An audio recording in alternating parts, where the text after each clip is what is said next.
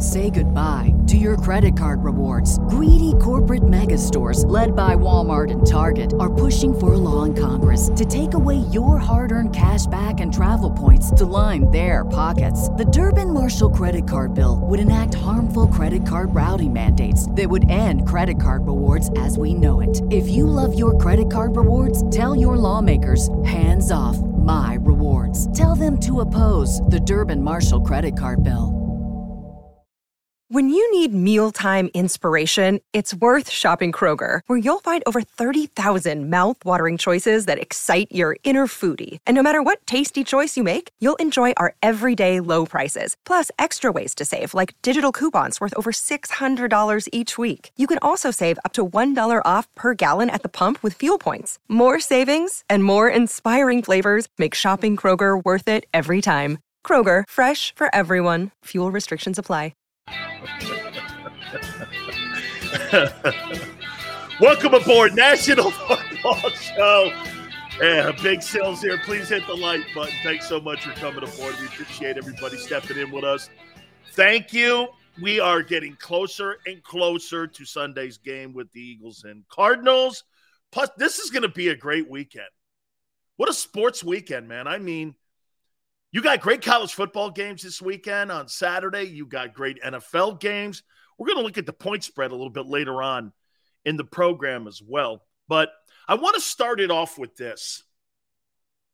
You know, I was listening to that soundbite again from Donovan McNabb when he was on WIP a couple days ago. And I happened to listen to Colin Cowherd today on The Herd. And he kind of agrees with Donovan McNabb about the Eagles' window being 2 years out. They're not ready for a Super Bowl, according to Donovan. Donovan thinks they're 2 years away from winning a Super Bowl. And I'm going to bury the lead here on this. I actually think the Eagles are better than what Donovan does and what Colin Cowherd does. But I want to bring this up because this is where I kind of disagree with this. I think their football team this year, because the NFC being the way it is, I think the Eagles are right there. I don't believe they're fool's gold, but listen to their argument here, okay? Let's do this. This is them talking and us responding to it. Is there any truth to what Donovan McNabb said? This team is really 2 years. Do you trust that Eagle team against the Buccaneers? I think it's a great argument. Do you trust that Eagle team versus an experience? Say you get to the Super Bowl. You don't really think you're beating Patrick Mahomes and Andy Reid, do you? I don't think they're fake. I don't think they're overrated. Do I think they're overhyped? A little, but isn't everybody? Look at the Cowboys. You talk about the ultimate overhyped team in NFL history. It's the Dallas Cowboys. Appreciate everybody coming aboard. Thank you. So let me do this. Again, I want to bury it one more time here. I actually think you are better than what McNabb thinks. And I also think you're better than what Colin Cowherd thinks. Okay? Wait a minute, Matthew. I think you're better than some of the national people and one of your own. I think this football team has a chance of playing for the Super Bowl this year. I've said that to you. But Colin Cowherd made a point. Last year against playoff teams, the Eagles were 0-6. I get it. Upgrade in talent across the board on both sides of the football. Defensively, offensively. No question about it. So when you say 0-6 from a year ago, I think that's a different team to what we're seeing today on October 6th. So when you say 0-6, I say this. Well, this is a different ball club. I think they gained a lot of experience making the postseason. Xander, remember you and I last year saying this? Hey, they may not go far into playoffs with that Brady team that they got to face, but that's going to be a great learning experience for Jalen Hurts, the coaching staff, and everybody. And I stand by that. I agree. Cowherd goes like this. Every year you have a team that you go like this. they're just not ready. It's like an apple on a tree that's still green. Can he be right? Is this still too young a football team to be in that conversation? Look, I think they're going to win 12 games, maybe more. But you do have to look at what their biggest accomplishment is so far, and it's not really a long resume. Okay? Jay, I agree, the team's better. But they really haven't won anything or beat anybody. And look, I'm not dismissing the 4-0 start. I'm not calling it overrated, overhyped. I'm not going to do that. But there's some truth to it. There's no accomplishment on the resume of Jalen Hurts or the coaching staff. And I fire back and say this, though. Yeah, in the last 14 games, you won 11 games, though, regular season. Over the last 14, you have won 11. So to kind of dispute what he says, well, they're winning ball games, dude. And they're getting better and better every week they play. That's the thing that I'm liking about the Eagles right now, is that they're getting better and better and better every week. And would we not agree with this? Would we not agree with this? They're showing you versatile ways to beat teams. I don't really think there's a team in the NFL. I think they're the toughest matchup of any team in the NFL. When you play Patrick Mahomes, you got to beat Patrick Mahomes. When you play Josh Allen, you got to beat Josh Allen. When you play Tom Brady, you got to beat Brady. When you play the Eagles, well, the running game's there. They could beat you throwing the ball. They could beat you both ways. They could beat you now on defense, it looks like.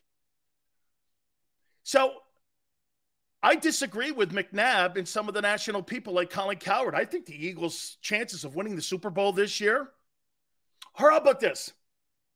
I think getting to the conference championship game, I think they have as good a chance of any team in the AFC or NFC of getting to the championship game. I don't think that there's a bunch of good football being played. Brady said it yesterday, or today was it? Tom was asked the question about today's NFL and the parity in the game. You know what he said? A lot of bad football being played. The Eagles aren't in that conversation. They're playing really good football. I mean, when you watch the Texans, it's unwatchable. When you watch the Broncos, that offense and that team is unwatchable. They play tonight. If Russell Wilson wasn't playing, I wouldn't watch that game, maybe. I probably would. But some football is just unwatchable. Like when you watch the Commanders, it's almost unwatchable football. Okay? It's almost unwatchable. They can't stand that we're a good football team, so they have to make up BS narratives. Jay, I just think it's conversation, okay? I just think it's conversation. I didn't hear anybody saying the Eagles are a bad football team. And what do you care if there's bad football being played around you? In 2017, there was shitty football being played around you. Look at who were in the conference championship games in the NFC the year you guys won the Super Bowl. Case Keenum? It's okay. Brady had a decade. Shit, Brady had 2 decades in the AFC East of bad football. Once you get to the playoffs and win a Super Bowl, who cares what your division looks like or your conference? We won last 7 regular season games. And like I said, you've won 11 of 14 regular season ball games too. This is the first year I've actually fallen asleep during some of these games. Dude, some of the football, Brady's right, is terrible. James says, Sills, are you an Eagles fan? I'm getting there. I'm more of an Eagle fan. And fan of the fans. I've said that to you. Okay? I'd be lying to you if I told you I was a Philadelphia Eagle fan. You want me to lie just so I can get clicks and views? That's not going to happen. I'm a fan of the fan base. I love the fans. I love the Buffalo Mafia. I love Bill's Mafia, man. I love anybody that's passionate about their football team. So I can't lie to you. Seals, if you were barely winning our games, I'd agree, but we're dominating. Jay, I'm not saying this. This isn't me saying it. It's McNabb and Coward and some of the other national guys. I'm not saying you're an overrated. That's not what I'm saying. I actually think, and like I said earlier in the year, I picked you to get to the conference championship game. Okay? I'm not a Pats fan. I'm not a fan of any team, really. I'm a fan of greatness. I like watching winning. I like watching good football. I don't really have a team I root for in the NFL. I root for my Canes. Okay, the Bucs I play for, that's why it's up. It's not up because I'm a fan of the team. It's up because I played there. So, and the Giant jersey is my uncle, who's a Hall of Famer. The other one was a gift from Gastineau, the Sack Exchange. Those are the 3 jerseys I have hanging up. I don't even have one of my own hanging up. Okay, so James goes, you're growing on me. I'm starting to understand you a little bit. James, that's what we're saying here about the Big Sills show, right, Xander? You may not like me. Every time I see Sills glasses, I think of Sally Jesse Raphael. So do I. Yeah, believe me, my wife's getting me new glasses, okay?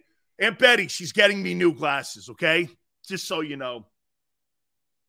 Sills is a Syracuse fan. Absolutely not. You know why, JM? Syracuse offered me number 44 to go to Syracuse and play. I said, you ain't giving me Jim Brown's number, man. Come on. And then I went like this. How many people did you offer 44 to? He goes, 20 guys. Norm Gerber, his name was. And I said, okay, well, at least you're being honest. I'll take a visit. So I took a visit. Hang a McNabb jersey. That ain't happening. That'd be like hanging a vomit bag on my wall. I don't hang vomit bags on my wall. Sills is a Hassan Reddick fan. I will be if he chases Kyler Murray around and beats the Cowboys. Okay, I will. All right. So funny. Do you agree? Dude, there's people out there that think you're overrated and that your record's overhyped. I'm not one of them. Imagine that. And some of you called me a hater, and I'm actually disputing those guys. I disagree with McNabb. I disagree with Colin Coward. I think it's a good football team, and it's growing into being a great football team. You got great tests coming up. I think this Cardinal game, I think it could be a great test because you're playing a team that's a playoff team from a year ago, and you just gave a quarterback $46.1 million. That team made the playoffs a year ago, and then you get the Cowboys on the other side of that on a Sunday night game. I think it's pretty good next 2 weeks to get a good gauge of what this is all about.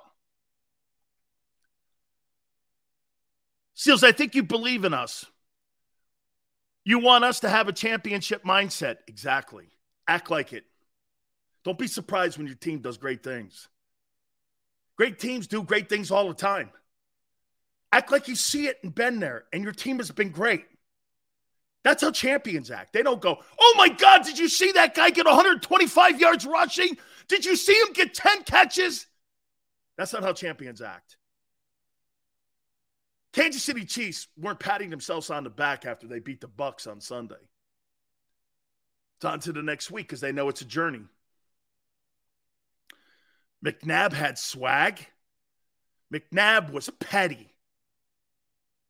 And the reason he didn't win more was because of that pettiness.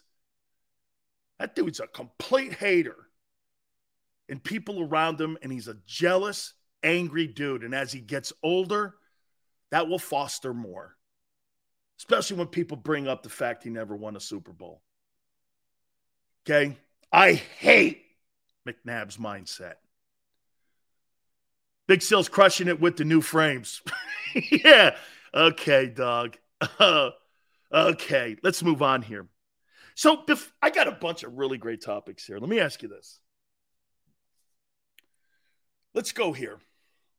How many people think right now today, on October 6th, Howie Roseman uses those first-round draft choices next year in April for a quarterback in the first round? How many people believe that?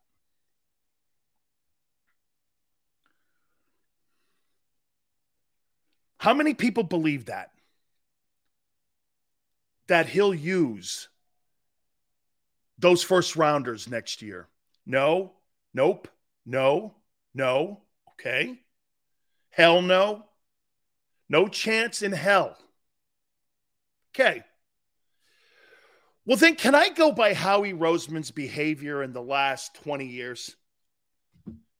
I say Howie Roseman then takes one of his second or third rounders and drafts a quarterback.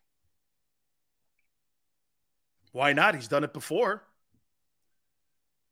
Shit. Mike Shanahan drafted RG3, and to protect his ass, he got Cousins in the fourth. Pete Carroll took a guy in the third, Russell Wilson. Bill Belichick drafted a guy in the sixth. How many people think Howie will draft a quarterback in the April draft? Doesn't have to be a first rounder. Jalen wasn't. Jalen was a second rounder. Why wouldn't he get a guy to protect his flank on Jalen in case Jalen inflamed or imploded like Carson did? Nobody thought Carson was going to implode the way he did.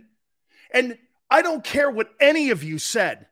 Jalen Hurts was not drafted to be the starting quarterback in Philadelphia, Pennsylvania. You know that, and you know it. And don't try to change and revise history because it's not true. How many people think that Howie will take either, I don't think he'll use a second, but how many people think that he'll use one of the latter rounds? I don't have the list in front of me, so you guys correct me. 3, 4, or 5. Could you see him drafting a quarterback in rounds 3, 4, and 5 of this next April draft? Why not? I would. He protected himself against Wentz. Okay? He protected himself. Why wouldn't he follow his nature on how he drafted Nick Foles in a latter round? This guy drafted Foles and Jalen Hurts, who turned out to actually be more productive than Carson Wentz. Why wouldn't he do it this coming April? How many people believe he'll draft a quarterback? Xander, you too. How many people think that he'll draft a quarterback in April? I do. I always thought it was just what round was it going to be? Was it going to be first round, second round? I think it's going to have a lot to do with how Jalen finishes the season. If Jalen has an MVP-type season, you'll see him on the third day. If Jalen Hurts has a season where it was a bumpy ride and it starts getting bumpy after these 4 games here that they've started out, great. I could see him drafting, Jesse, like you, 2 to 4, somewhere in there. You see, guys, it's kind of conspiracy a little bit, but do you see my philosophy? I think right now what Jalen Hurts has done, he has taken those next April draft choices and taken them out of the first round, which is huge because that means the organization's buying them. And I think you'll see them take a quarterback. By the way, Gardner Minshew's gone. He's a free agent at the end of the year. They may trade him by the trading deadline.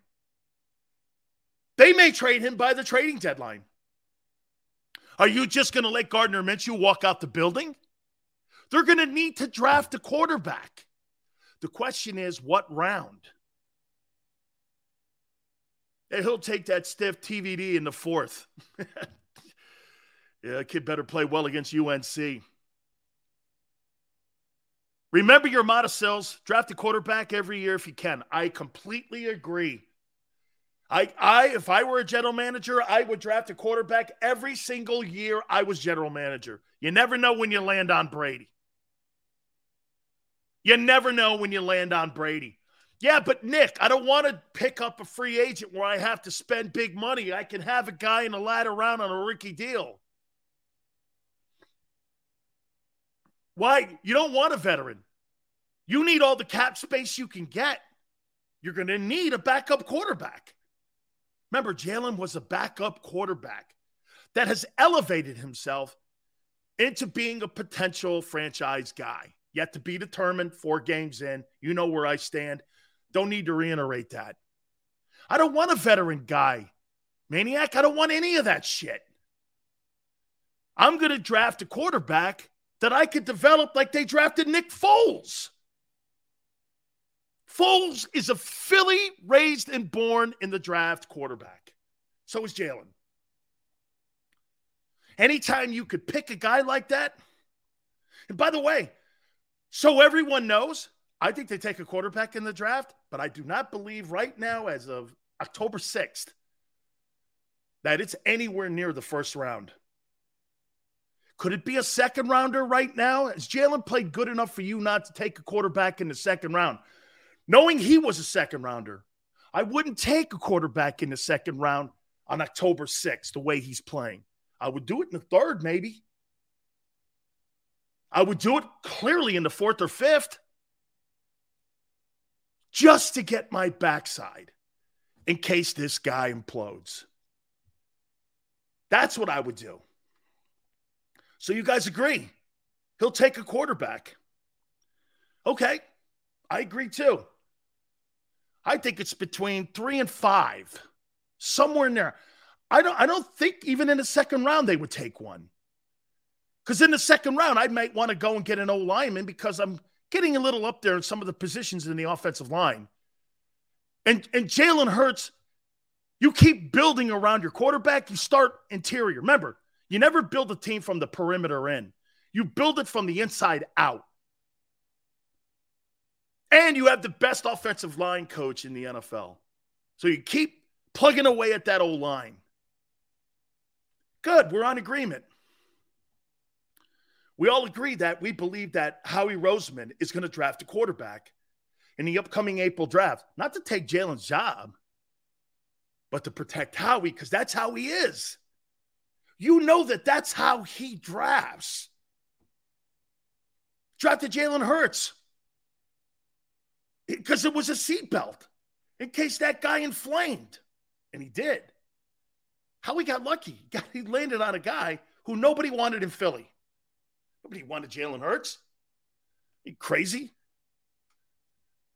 Absolutely not. And now you got two first-round draft choices that you potentially could move to get Will Anderson. You're into Will Anderson sweepstakes. Dude, Will Anderson will be the most impactful football player coming out of next year's draft. I'll say that today. You're going to have to develop quarterbacks. That guy's ready to rock. You put the key in his back, you wind him up, and you let that guy run into people. That guy's ready to roll, dude. That's what you need, is a guy like that. Glad to see this. This is good. I do think he drafts a quarterback. But Jalen has pushed that out of the first round now. And I personally think, like I said, 3 to 5, somewhere in there. Somewhere in there. Okay. Let me ask this question now. Let's transition over to Hassan Reddick. Defensive Player of the Week. By the way, Nick Bosa is the best D lineman right now and rusher in the league. That includes Aaron Donald and Micah Parsons. I don't care what you say. Nick Bosa is destroying people. 6 sacks. He's killing guys. Pressures. That 49er team is a force. And when they get healthier and they get all their people back, that team can win the Super Bowl. Very capable. They've been there. They've been to conference championship games 2 of the last 3 years. That football team is good. They're killing teams and knocking teams out with 4 starters out. Nick Bosa's got 6 sacks in 4 games. This guy's on pace for 20 sacks. This guy's killing it. I mean, yeah, I actually think Nick's better than Joey, and I think Joey's pretty good too. What's an acceptable? Because all of you guys are now saying that Hassan Reddick is a success. I think he's got a long way to go. I'll tell you what, getting Defensive Player of the Week, I will not dismiss that. That's a great accomplishment, especially coming from a guy that I didn't see in the first 2 weeks. What will be an acceptable number for you to think that he had a successful year this year, Hassan Reddick? What's an acceptable number of sacks for you to go like this? And by the way, he's not on a stiff team like he was the last 2 years. Arizona 2 years ago was a stiff team. Carolina last year was a stiff team. You're on now a championship contender. What would you consider and accept? He's got, 3.5 sacks now? Okay. Just to put this all in perspective here. Last year, Chandler Jones had 4 sacks or 5 sacks in one game. And I think he ended up with 10. So let's pump the brakes on people going, oh, this guy's panning out. He's doing, okay, wait. Every week is its own chapter in the book of the NFL season. 11 sacks, 12 sacks, 14, 12. I think 14's high. Sand says 9 to 10. I think that's a little low for $15 million, don't you? Less than $1 million a sack? Or more than $1 million a sack? I don't know. What's an acceptable number? 13? Will we all agree? If Hassan Reddick falls short of 13 sacks, you paid him $15 million, that's still south of $1 million a sack. I mean, really? 13 sacks? 13 and a half? 15? You guys are reaching, man. That's a lot.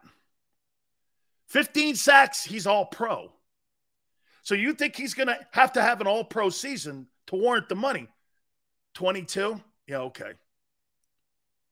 So you think he's TJ Watt? It's funny. Hassan Reddick is not even in the conversation of the best pass rushers right now. The kid up in Detroit, the rookie's actually playing great. Nick Bosa, Micah Parsons, Aaron Donald. He's not in that conversation. Like I said, 91, last two teams he's been on, he was on hamburger helper teams. Meant nothing. If Kirk Cousins has, if he has stats that are false stats and fake stats, so did he. There was no impact on Arizona 2 years ago and zero impact on Carolina last year. Zero. That's why they moved off him. Unless his sacks are impactful like BG's. 8 to 11 sacks? Somewhere in there. How about this? We go like this. Here's what's going to be acceptable when it comes to Hassan Reddick's success at the end of the 17th game. Between 11 and 13 sacks, right? Okay. When's the last time a guy on the Eagles had 13 sacks? Does anybody know? The last time somebody had 13 sacks? You're going to be asking Hassan Reddick to do something that the Eagles haven't had in a little bit. Who's the last guy to get 13 sacks on the Philadelphia Eagle defensive line? Do you remember? I don't. So you want a guy to have a career year in sack numbers in Eagle history. Fletcher's best season was 11. That's spectacular from an interior guy. You guys can't even tell me the last time somebody had 13 or more sacks. I think it's Reggie. I do. I think it's Reggie. I think you have to go back to the 80s and 90s for something like that. And you're asking Hassan Reddick to put up Reggie White numbers. That guy's not Reggie White. This is what I've been trying to tell you. You paid a guy $15 million. You're not going to get the value out of the guy. And I don't care him chasing around Washington. That's quite a bit of money. Okay? 18 or 19, was he? What year was that? 2011? 12 years ago or 11 years ago. 11 years ago. You're asking a guy who's going on his third team now to put up more than 13 sacks. We'll see. That's my point. You don't let guys loose that are guys that put up 20 sacks, 13 or 14 sacks on championship teams. You don't. But I say this to you. Between 11 and 13 is acceptable. Do we agree? Okay? 11 to 13 is acceptable. I agree with you. Look at this. Two things. We agree now that Howie's going to draft a quarterback in next April's draft, probably between 3 and 5 in rounds. And now we all agree that Hassan Reddick, for him to fulfill that contract and what we are expecting out of him, has to now be between 13 or 11 and 13 sacks. Look at this. We're agreeing. We're agreeing. What championship team did he come from? I never said he came from a championship team. Okay? Howie also drafted a quarterback.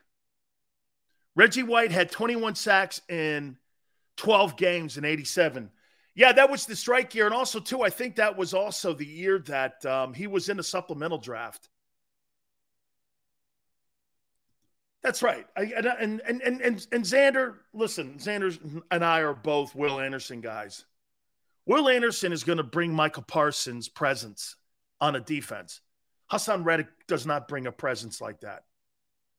He has no presence. Michael Parsons brings a presence. Aaron Donald brings a presence. TJ Watt brings a presence. Will Anderson will bring a presence. Hassan Reddick doesn't. Okay? He doesn't. He doesn't strike fear in me. So, between 11 and 13. Okay. Another topic for you. Let's transition into this. Look at this. We got two topics that we agree on. Nothing haterade here, right? All perfect. You disagree with what, Slasher? What number? Slasher, you picked a number. What's an acceptable number for Hassan Reddick for you? Just tell me. I'd love to hear what you think. But he could, Sills. Nobody strikes fear in somebody that's going on their third team. Hassan Reddick, I do not game plan against. He's a dude. You don't. Micah Parsons is not going on his third team in 3 years ever. Chase Young will not either. I guarantee you once they get this kid Thibodeau's engine running, he's not either. 11 sacks? I said between 11 and 13, dude. He's between 11 and 13. I'm going to be okay with Hassan Reddick. That'll be an impact on a championship team. At minimum, okay. See, I'm with you. Now we go to this topic with Jalen Hurts. This is a money game for Jalen. This game this weekend's a money game. So is next weekend, really.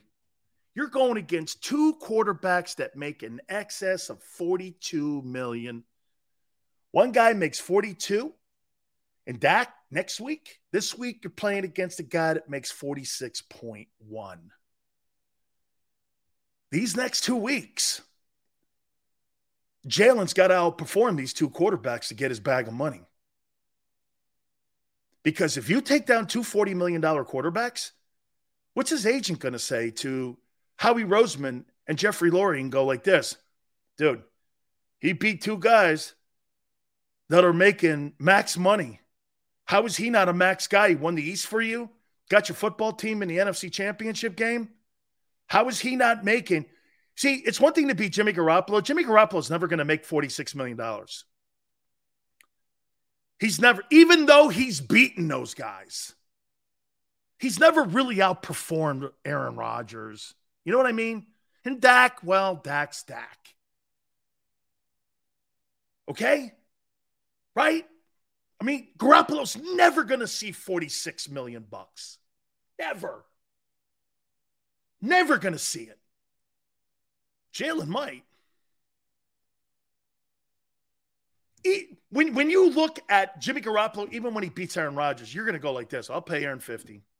I ain't paying that guy 50. I can't. And no one in the league would. And I agree. Even though he is 39-17. I get it. It's the biggest contradiction of all time. People will pay Kyler Murray $46.1 for doing shit, and a guy like Garoppolo, who's 39-17, will never make the money that Kyler Murray. I know. I get it. It's one of the biggest contradictions.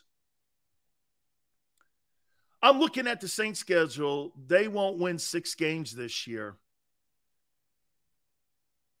The head coach, I think Dennis Allen is not a head football coach. This is now being proven out for a second time. They'll move Minshew. They'll have to move him probably in the offseason. And more ammo for Anderson.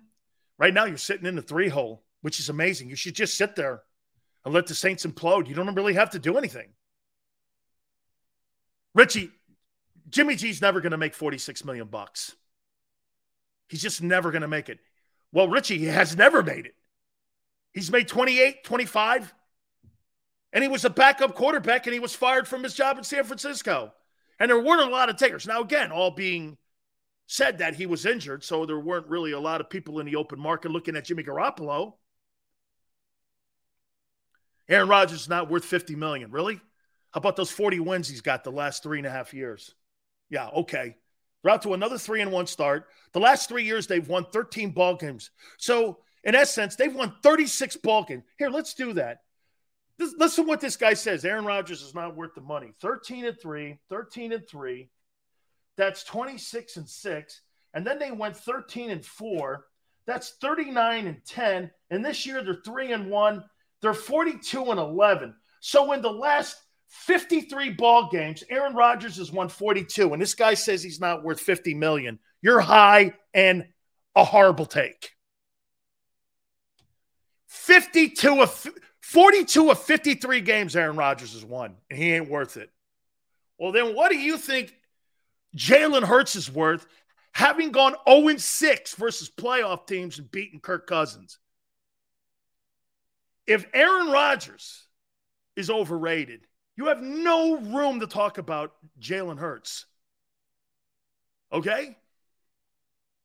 No room. 2 MVPs on top. I think he's won 4 or 5 now. You know, I think that guy actually has more MVPs than Brady. I think it's 4 or 5. Incredible. But this is a money game for Jalen. Jalen's got to play great against Kyler. Not just win the game. He's got to outplay him. He don't outplay him, organization's going to go like this. Is he Garoppolo or is he Lamar? Because right now the Eagles still don't know what he is.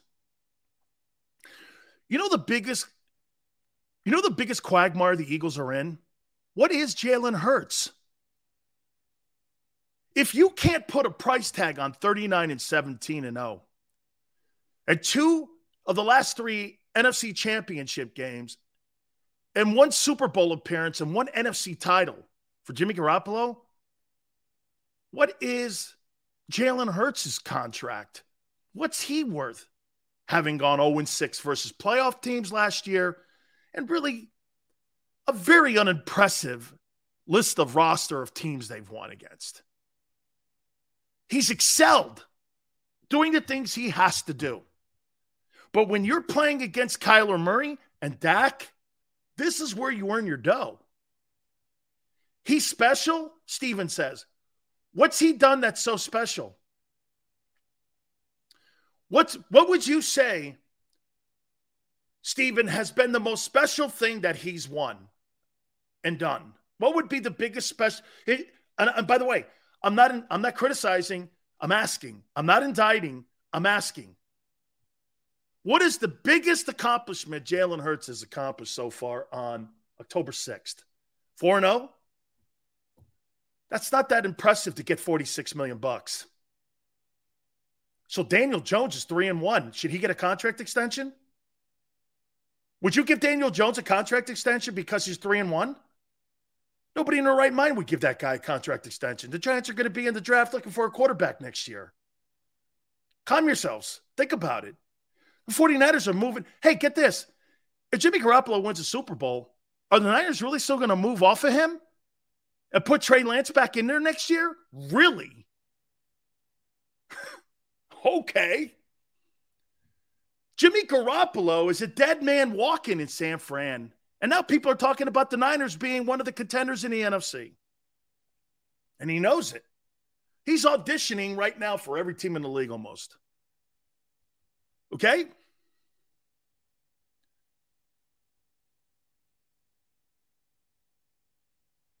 What is he? Listen, don't turn it back on me. What has Jalen done in the last 2 years to say that he's done something special to be paid like Kyler Murray or Dak Prescott? This is the question here. These next 2 weeks will. Here, how about this? Just so you guys, because I see where this is going already, because you guys are all, not all, most are idiots.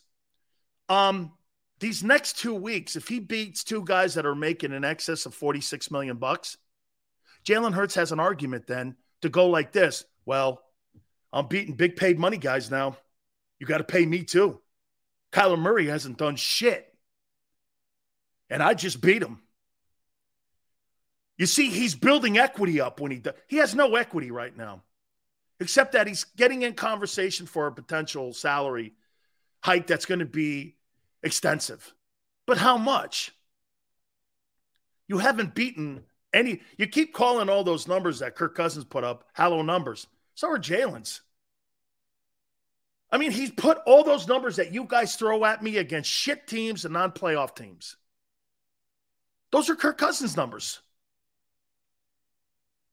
These next 2 weeks, these are going to be, and by the way, I want to walk back on one thing. I do think that's a good win for him against Minnesota. Minnesota's 3-1, and I think they're a playoff team. Okay, I do. That's why it's probably the most significant win he's had since he's been an Eagle quarterback. And they're one of the teams in the NFC that have a shot. I don't think to go far, but to get in. Doesn't matter. You're a playoff team, you get in, that's a good win. I'm trying to be reasonable here.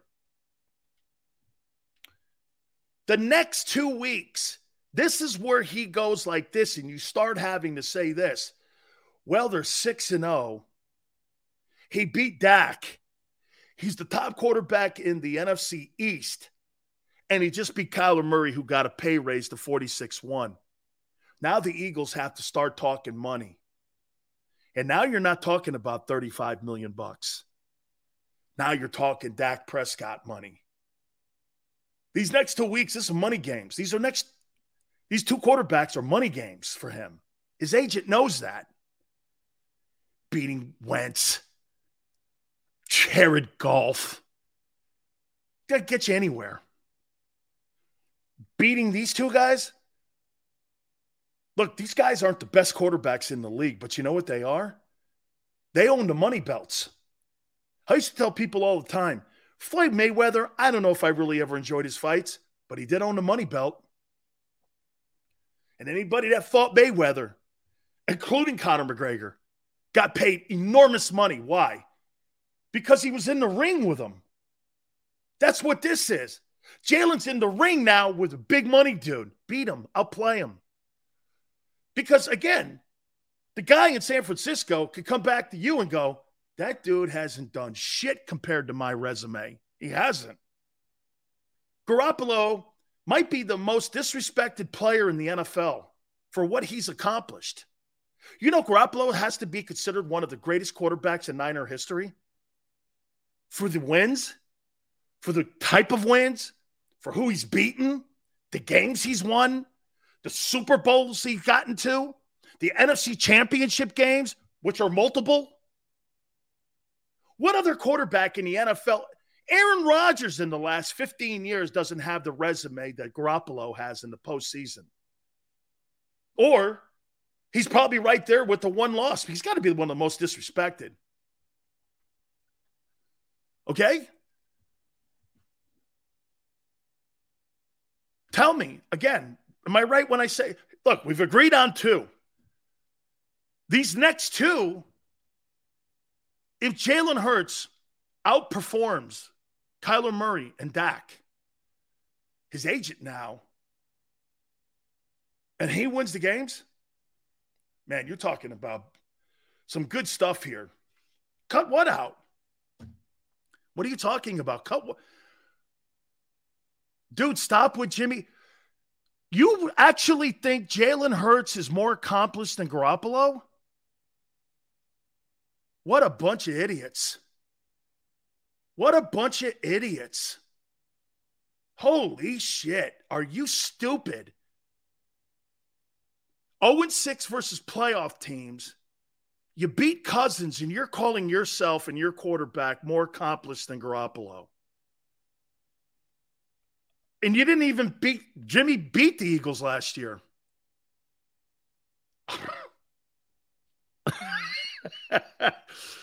Oh. Hey, we're going to move off of this one because you're not intelligent enough to have this conversation. You're not. You're not intelligent enough. You're not. So we're going to end this one here. Okay? You are not intelligent enough to have this conversation. Because if you actually think that, we're moving on. That ain't happening. I want to talk about the Cowboys. Also, the Eagles are favored by 5, I believe it is, right now over the Cardinals. Okay? I want to hit on that. I want to hit a little bit on this Cardinal team too. And I think this Cardinal team, I'll show you where maybe they can give the Eagles some problems on Sunday. We'll do that. Do me a favor. Big Sills here talking to you all the time about our friends at Morgan & Morgan. And Morgan & Morgan is here to protect you and your family because they have for the last 30 years to the tune of $13.5 billion. If you've ever been hurt or injured on the job, these are your people. I've known John Morgan and his family and his business for over 30 years. This is who they are and what they are. They represent you to the best of their ability with over 800 attorneys and offices in Philly, New York, and in Florida. They are there to protect you and your family's rights. Call them at 800-512-1600. That's 800-512-1600. The call is free. The consultation's free. When you call Morgan & Morgan, do me a favor. Tell them Big Sil sent you. After a car crash, the big insurance companies you see advertising on TV, they may try to downplay your case and might say it's only a fender bender or it's just a herniated disc. I worry that some law firms fall for this BS. Not us. We put ourselves in your shoes and ask, what would it be like to be in your pain for the rest of our lives? $1 million wouldn't be enough for me. There's only one Morgan & Morgan. ForThePeople.com.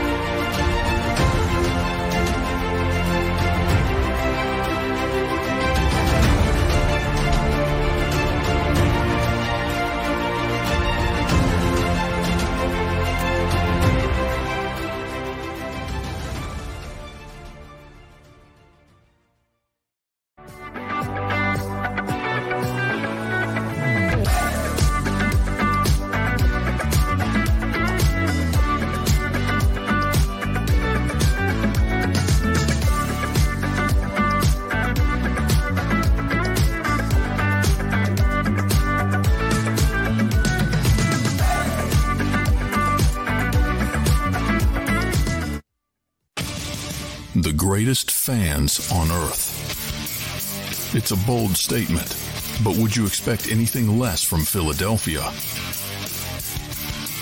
58 years of heartache creates a toughness, a grit, a resolve not found in most.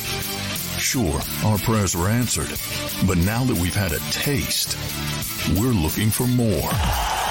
Pondley Hockey, official partner of the Philadelphia Eagles.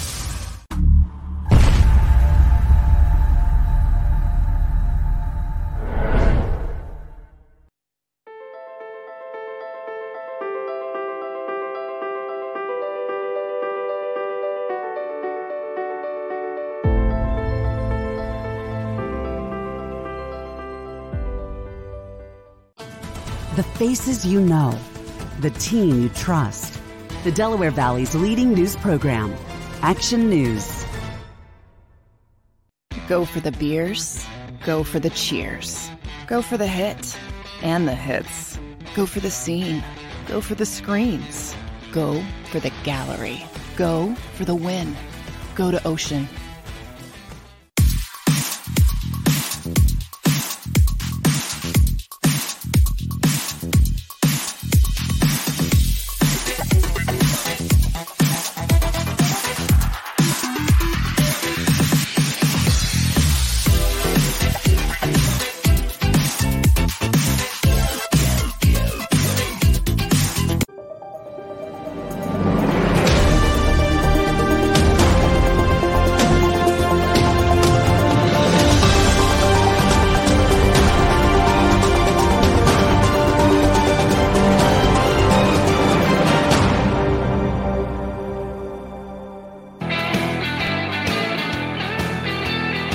Welcome back. National Football Show, your boy Big Skills. By the way, top of the hour, I want to talk A.J. Brown, and we will talk about him at the top of the hour here.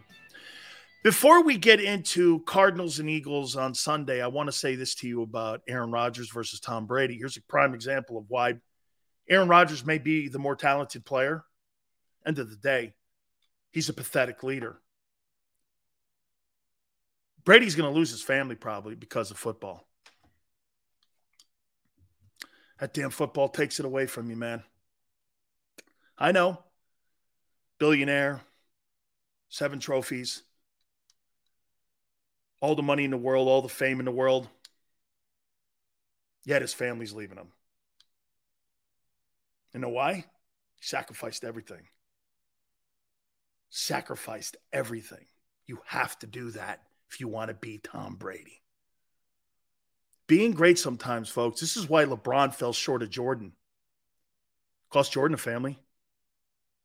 He's making up for it now with his daughter and his kids.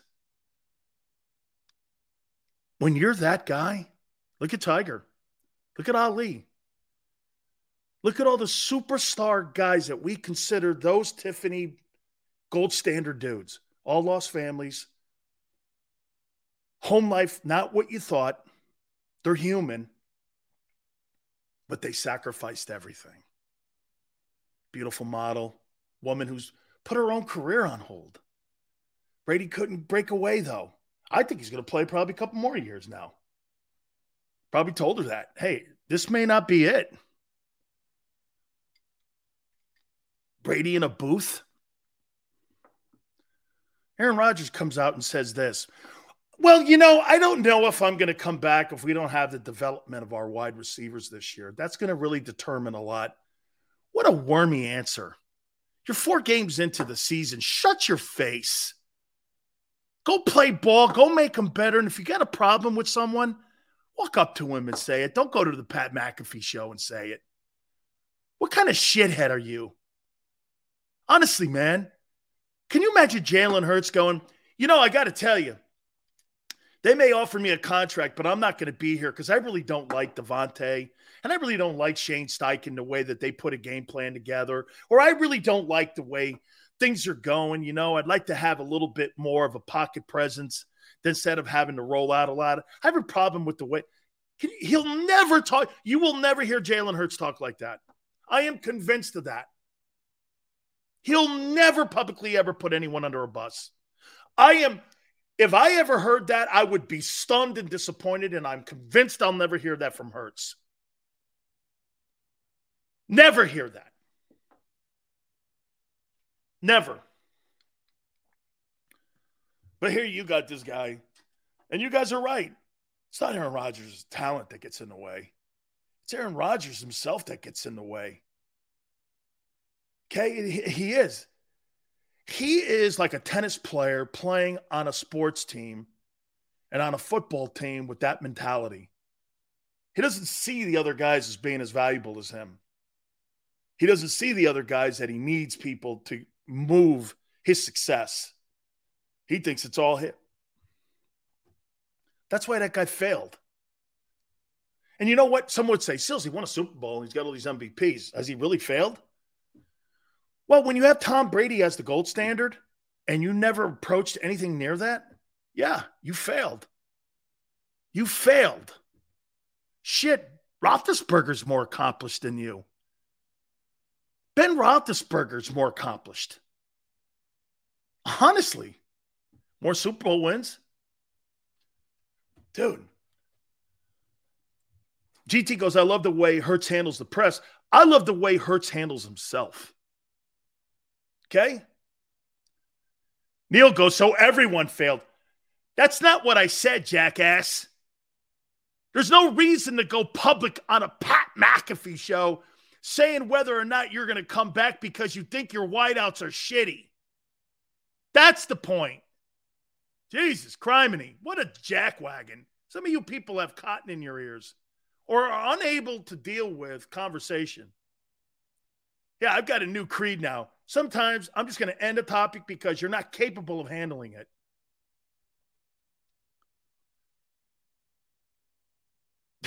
Look at JB. Sills, you have balls calling these guys failures. Why? You're talking to a guy who failed himself. What's your point? You're talking to a guy who failed himself. That's where I'm coming from.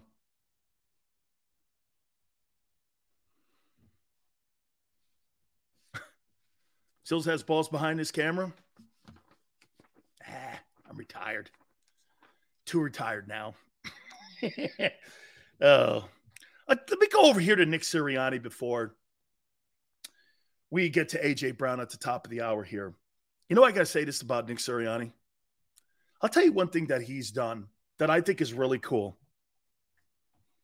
You tell me if you agree. Sirianni has expanded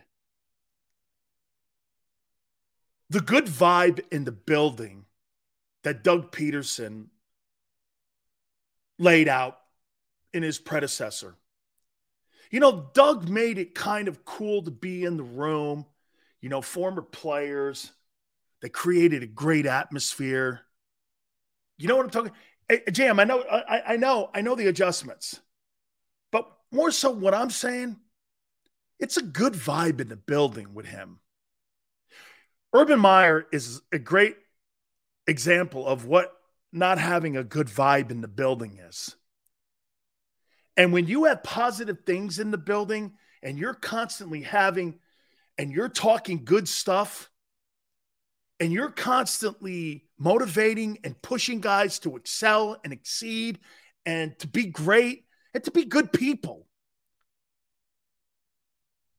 He's looks like he's fun to play for. And I'm saying Doug is too. And I think that's a hard thing. Can you imagine this? So look at what they had in there prior to Doug. You had Chip Kelly in there. Really? Does it look like Chip Kelly's a lot of fun to play for? He had marginal success at the beginning of his start there in Philly. But did it look like it was a lot of fun to play for Chip? I can't think so, right? Dude, it looks like it's a bunch of fun. It looks like when you're in that building, that those guys, man, I mean, it looks like those guys are all buying into what he's saying and doing. And you know how hard that is, man. But then again, you win 11 of the last 14 ball games. That's what I'm saying here. Carson goes, Sills like Sirianni now? I never said that. I said it looks like he's got a good vibe in the building, and it looks like things are really fun to play for. Let's see when a little adversity hits. Okay? Right now, it looks good. It looks like he's created a good environment here. We'll see. Everything's perfect right now for the Eagles. It won't be. They're going to have to weather stretches of bad football. Oh, I know. Everyone 17-0. I know. I get it. I understand. I know everyone thinks that's going to happen, but we'll see. There's only been one team in 103 years, but we got a football team, according to some of you out here, that's going to have 3,000-yard receivers, a quarterback. Well, what was his, Xander? 5,400 yards and 72 touchdown passes and 17-0 win a Super Bowl. It's beautiful to think that way. It's all good to think that way, too. I have no problem with that. Adversity, like 14-0. Okay. All right. Jason Peters walked out of the game because of Chip. God, can you imagine a guy like Jason Peters going, I don't want to play for this guy. That guy's the GOAT, man. Please come and play. Okay? Please come and play. History repeats itself. Yeah.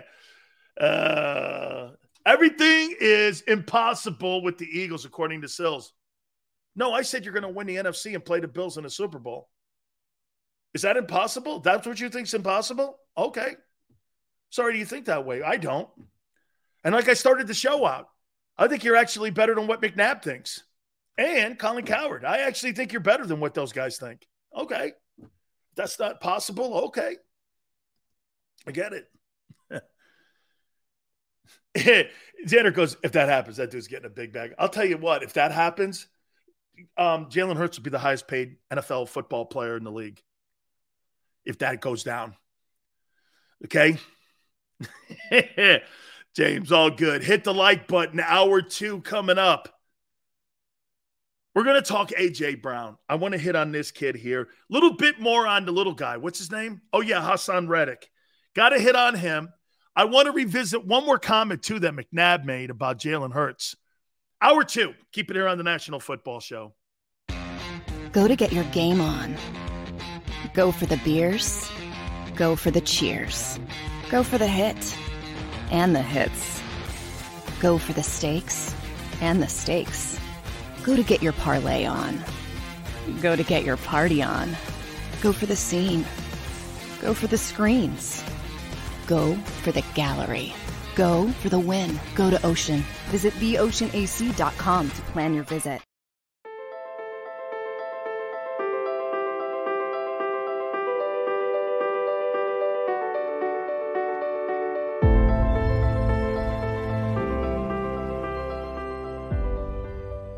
Jeff D'Ambrosio, Destination Downingtown's 5-day used car super sale. Jeff puts an end to high prices now. 5 days of the best car, truck, and SUV deals ever. Over 1,000 vehicles, every make and model. Stop overpaying. See Jeff today and get a quality car, truck, or SUV now. The 5-day used car super sale. Experience how easy it is to deal at Jeff's. Nobody treats you better. Nobody gives you more. Jeff D'Ambrosio, Destination Downingtown. GoJeffAuto.com.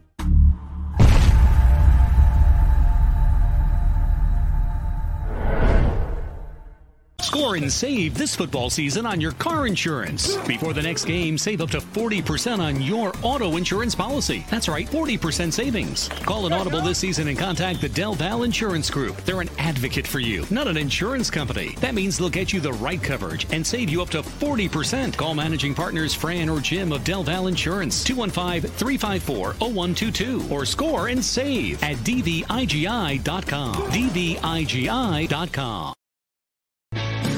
Hi everybody, my name's Jason Lombardi. I'm an inspector at DryTech. At DryTech we offer 3 major services, the first one being basement waterproofing. The second service we offer is foundation and structural repairs. And then the third service that we offer is mold remediation. If you feel you are having a waterproofing issue, give DryTech a call or check us out online.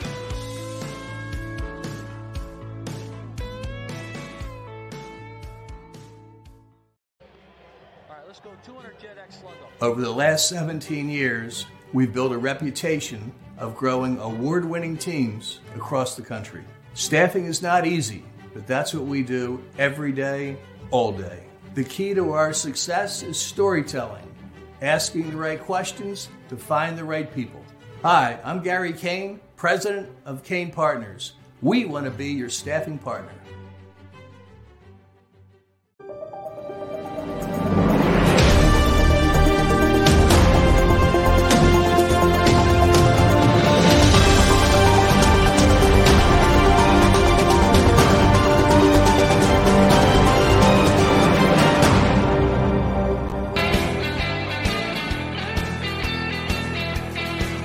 Hour 2 National Football Show. Appreciate you guys coming aboard. Thank you so much. Please hit the like button. Thank you again. I appreciate it. Oh, by the way, I just got invited to a great party. I got to show you guys. It's Lee Steinberg's 36. Look at this. So it's the 36th annual Super Bowl party that Steinberg puts on with Maxim. I know, easy, Xander, easy. And I get to bring my wife. My wife's been to a few of these things. She doesn't really. It's not her big deal, and it's in Glendale, so it's pretty close to me too. So look at this. Hold on here. Hold on for a second. Do we have to RSVP? Yeah, here it is right here. Here's the invitation. And Big Sil's got to put the RSVP down there to go to this thing here. Lee's been putting on this Super Bowl party like for almost 30 years now. And it is off the chain. All the Maxim chicks show up too. Sierra was there last year. It was really great, man. It's a really great party. I mean, the grub alone is spectacular. And Lee's a good friend of mine. And he's Patrick Mahomes' agent. So, dare I say this? Okay. Dare I say this? You know, Lee kind of hooks me up on some things. Imagine this. Lee Steinberg is Patrick Mahomes' agent. You think he knows some things? He was Troy Aikman's agent. He was Warren Moon's agent. God, man. I think he was Deion Sanders' agent for a while. Lee's a hell of an agent. I mean, the movie, what's that? Jerry Maguire? He was the consultant on it. And he's in it actually at the end with Troy. Yeah, he's good people, man. Okay. Well, Big Sills leaves the cave for that thing. Nice call, Xander. I leave the cave for that thing. I've gone to a bunch of them. Okay? I love that stuff. Sills, you're the only analyst that thinks we are going to the Super Bowl with an unproven quarterback. I think because that quarterback is continuing to improve. And I think that football team is getting better and better every week. These next 2 weeks, in my opinion, okay, these next 2 weeks are going to tell me a lot more about the football team too. Okay? Dan doing the Eagles show with Tampa merch in the background. Keith, I played there. And that was a gift by Leroy Salmon. Okay? And the cup up there is Jerome Brown's cup that we were giving gifts when he died. There's a hat back there, too, that's Jerome Brown's 25th annual golf tournament. And I happened to play with Jerome at Miami. And the president of the United States gave me that thing with the patch on it up there. Anything else? Merch. I don't have any merch. The jersey, it says Robustelli, that's his Hall of Fame induction jersey. And it was given to me after he died.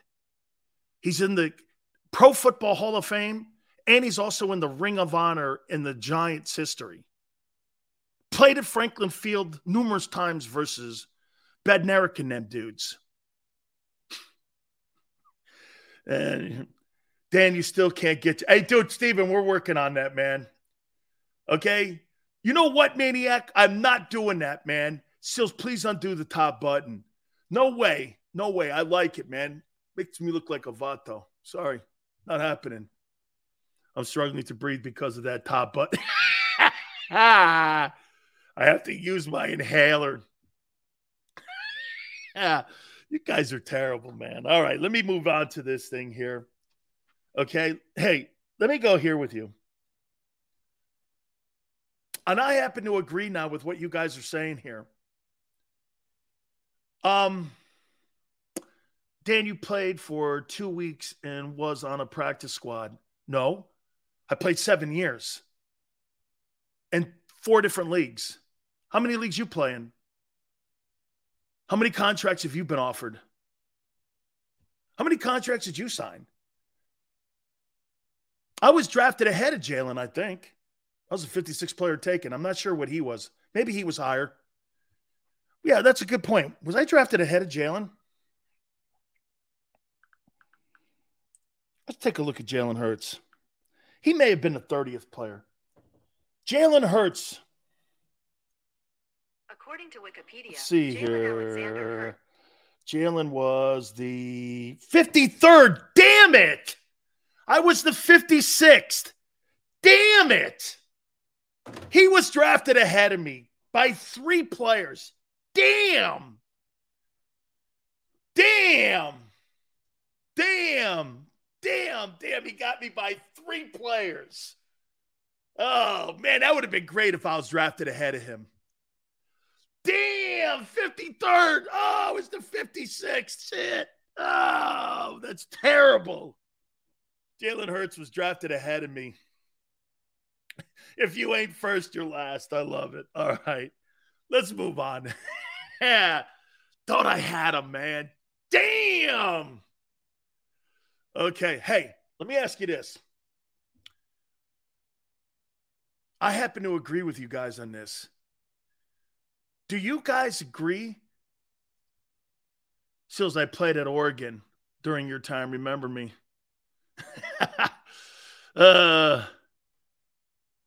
Dan is a troll. By the way, I got a great picture for you guys. Somewhere, where is that picture? Me sacking Doug Peterson. Yeah, I got it somewhere. Where is that picture? Big Sill sacking Doug Peterson. Got it somewhere. It's all good. Was this it? Oh, yeah. Doug Peterson right there. How you doing, Doug? Here comes Big Sills. Boom! Look at that. Look at Doug, man. He's getting ready to get crushed by your boy Big Sills. Look at that.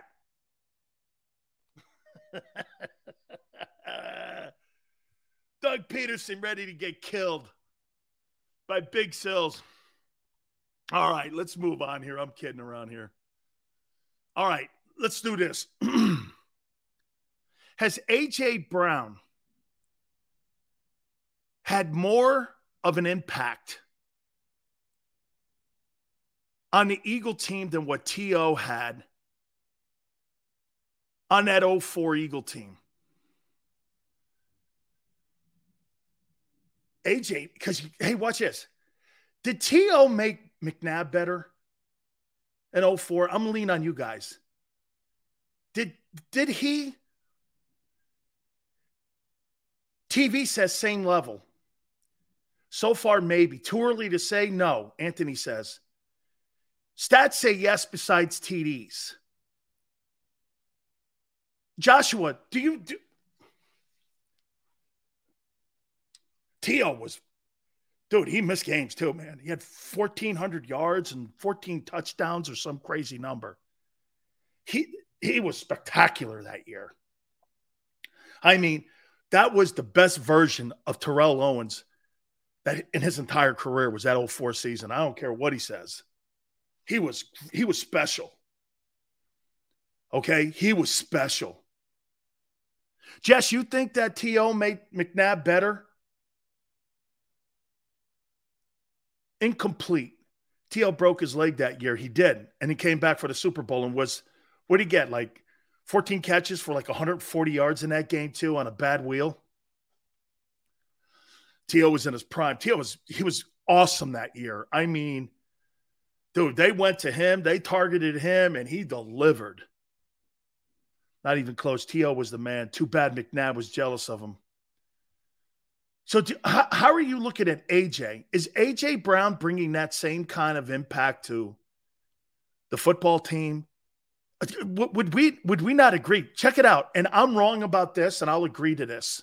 I'm wrong on this. The impact of him not being in Tennessee, it's noticeable. It is noticeable. in Tennessee without him being there. They don't look as physical and they don't look as imposing as they did. Remember something about the Titans. They were the number 1 seed in the AFC last year. They were imposing of a team. And AJ was part of that, along with Derrick Henry. I know he went out. But there was a sense, and they were imposing when they stepped on the field. Empire says AJ plays very similar to T.O. That's why I brought the topic up, because it reminds me of that. And he actually reminds me a little bit of Michael Irvin, too. AJ is underrated. Eagle, you know why he's underrated? Because his numbers are not spectacular. This year, they are out to a great start. But if you look at his career numbers, they're not overwhelming. Empire, he doesn't have overwhelming stats. Like, you don't see Jamar Chase numbers. There's no 1,500-yard year and 100 catches. The guy's averaged 61 catches a year. It's not like he has like 100-catch year and 1,300 yards. That's why he's underrated, because his stats are underwhelming. He doesn't have great career stats. They're not. When you look at A.J. Brown and watch him play, his stats don't match up to the talent on the field, right? You know how sometimes we talk about Kirk Cousins and you see those big numbers and you watch him play on a Monday night against the Eagles and you go, When you watch A.J. play, and when you watch A.J. play against the Jags last week, did you not go like this? That dude's a mismatch. He is a mismatch. Just keep throwing it to him. But yet, when you look at his career numbers, they're not overwhelming. I mean, there's nothing. If you didn't see the name, you'd go, oh, well, looks like Hunter Renfrow. Actually, Hunter Renfrow's a 100-catch guy. Okay? He's a 100-catch guy.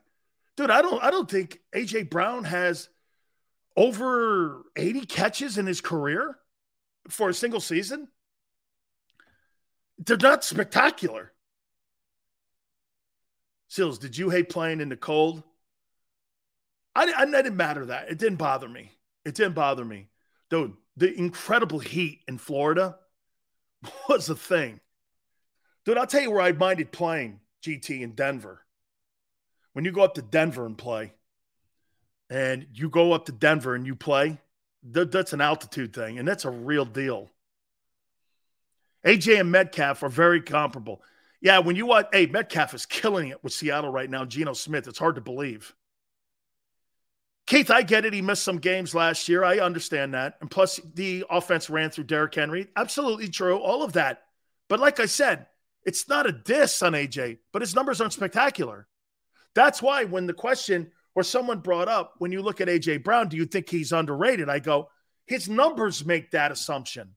But when you watch, like I said, when I watched him play against Detroit and I watched him play versus the Jags this past weekend, he's a mismatch on the field.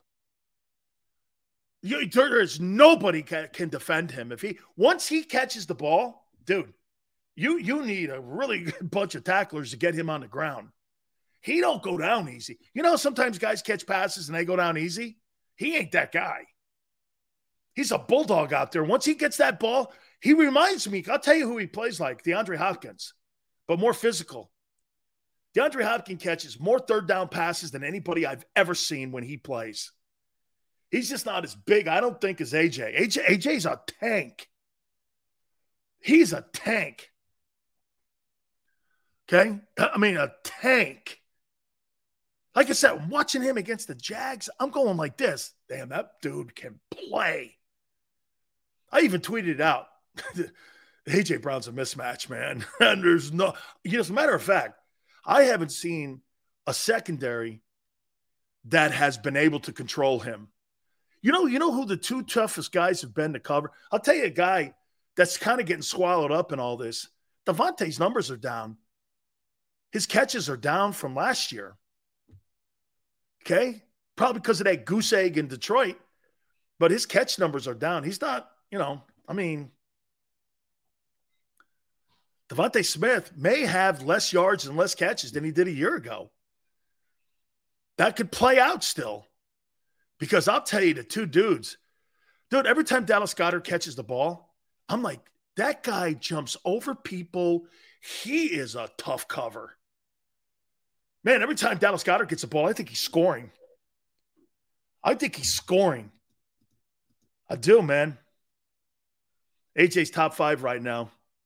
We can live with those. Can you live with those results? Yeah, man, because here, this is Xander. AJ's in the top 5 wide receivers right now, though. Can we live with those results? Yeah, absolutely. But, dude, it's not in his numbers. AJ, against the guys in the secondary of the opposing teams he's playing, like, watch this. Will you guys agree? Xander, will you agree with this?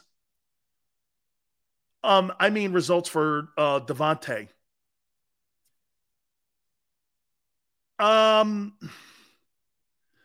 Here, let me tie it in. If Devontae's numbers are down, catch-wise, okay, still got some numbers up there. He's kind of right where he was a year ago in yards. No, I'm not. And by the way, it's 4 games. I'm not fretting over anything with him. He's a great route runner, one of the best in the game. This is no diss here. But you know those numbers that you talked to me about Kirk Cousins? When Cousins gets like 355 yards and they lose, he has to get 3 touchdowns, got a great completion percentage, or even like Carson Wentz. When A.J. Brown gets 90 yards, they're 90 big yards. Third down, carrying guys, red zone. How many wide receivers have you seen? Tim Brown was a great example of this. Tim Brown had more 100-yard football games and meaningless football games than anybody I ever saw in my career covering the sport. Do you ever remember Tim Brown? And he's a Hall of Fame guy, being a significant offensive weapon for the Raiders. Name me one game that you went, wow, he was unbelievable. They were like all shitty numbers on shitty football teams. They were like nothing numbers. They were nothing numbers. And he made it to the Hall of Fame because Tim Brown, Notre Dame, whatever, Raiders, which shocked me he got in. But when I look at Tim Brown and go, A.J. Brown is superior to Tim Brown. Okay? Superior. Who would you take, Sills? Tim Brown, the Hall of Fame wideout for the Raiders? Or would you take A.J. Brown? You give me A.J. Brown all night long. I'll take that dude. That dude's a weapon. He's hard to get on the ground. Like that guy, like I said, the yards he had against the Jags last week, dude, those were man yards. How many times did you see 2 dudes on him trying to get him on the ground last week in the rain? Tim Brown was the man on kickoff returns.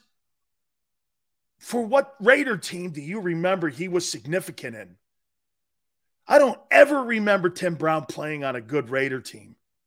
What, the Tuck game? Maybe. I think they made it to one AFC championship game when Howie was playing. Dude, he played on some dog shit Raider teams. I don't remember him ever being significant in anything. Those were all Kirk Cousins numbers. Sills, did you take AJ or Debo? I'll take Debo because he does more. Now, that's not AJ's fault. Kyle Shanahan puts Debo in more of a position of need on that offense. So, Debo does more in that offense. Hard to say. Okay? Hey, by the way, it's close. It's close. Okay? And dude, when you're being compared to Deebo Samuel or you're being compared to A.J. Brown, dude, you're in a really rare conversation of guys who are playmakers. A.J. Brown's a playmaker. Okay? Hunter Renfro's not. When you see guys with all these big numbers, watch this. Stephon Diggs is a playmaker. He's a playmaking wideout. T. Higgins, he gets those numbers because of Jamarcus Chase and because of Burrow. T. Higgins? Really? Randall Cobb? Those guys aren't playmakers. A.J. Brown's a playmaker. He's a difference changer. Dude, I swear. Go back on my Twitter feed. I'm like, this guy's unguardable, man. You can't guard that guy. And he carries dudes with him. He's really like Michael Irvin. You know, the only guy that ever gave Michael Irvin a lot of trouble was Aeneas Williams from the Cardinals because he was physical on Mike. Okay, he was physical on him. Eric Allen a little bit too, but not as much as Aeneas. Aeneas Williams used to put the clamps on him because he's a big dude. 21 to 25 AJ catches have gone for 10-plus yards and yak. Man, and he carries guys. Okay? And he carries dudes. Xander, do any elite quarterbacks look like they may take a step back this year? Some look shaky. I think Trevor Lawrence is taking a step forward. Jalen has made the most from a year ago for a young quarterback. Jalen has taken the biggest leap of anybody. Watch this. I'll say something to you guys, and I believe this. Has Jalen Hurts made a bigger leap in his second year of starting than what Josh Allen did in Buffalo? Yes. Now, it's a different way of looking at it, though. Allen is a better passer. Jalen is winning games because he's thinking himself through the game and he sees the game slower. He wins differently than Josh. So it's a different way and a different way to get to Z. Everyone's got their own yellow brick road, how they get to a win and how they win ball games.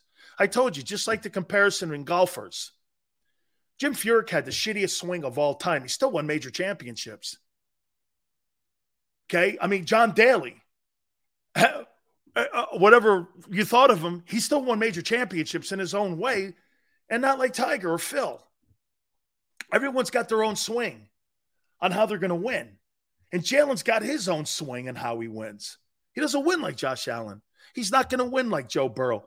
That's why I said when I started my show last hour, I think the Eagles are still trying to figure out what that identity is of him. Because is he Garoppolo? What is he? By the way, no one should ever throw shade on a guy who's 39-17. And the coach is 19-29 without him. There's no disputing it. You could talk about choking and this and that. Well, if Garoppolo chokes, Shanahan's a shitty coach then. Then Kyle Shanahan's a shitty coach. And he should be fired. If he's that bad a coach without Jimmy, he should be fired. Not revered. You know, Garoppolo's 7-0 against McVay and the Rams. Dude.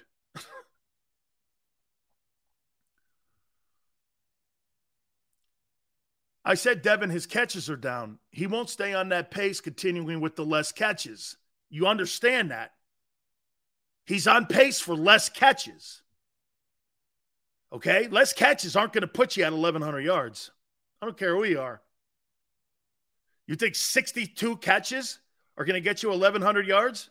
I don't think so. How is he 7-0? Regular season, my friend. Excuse me, Flex. I saw that stat on the Herd Show. 7-0 in the regular season. Thank you for reminding me. I had to put that quantifier up. Arizona wearing all black uniforms. Jesus criminy. That's right. They're inside. Thank God. Okay. Thank God they're inside. So you think he's had the same impact, though, as T.O., right? You think he's had that same impact? I do, too. I think he's had the same impact as Terrell Owens. Okay? I think he's had it. Okay? Okay.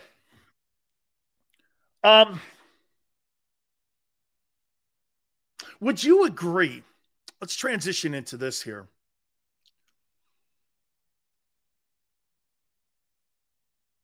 Has this been the best linebacking core that the Philadelphia Eagles have had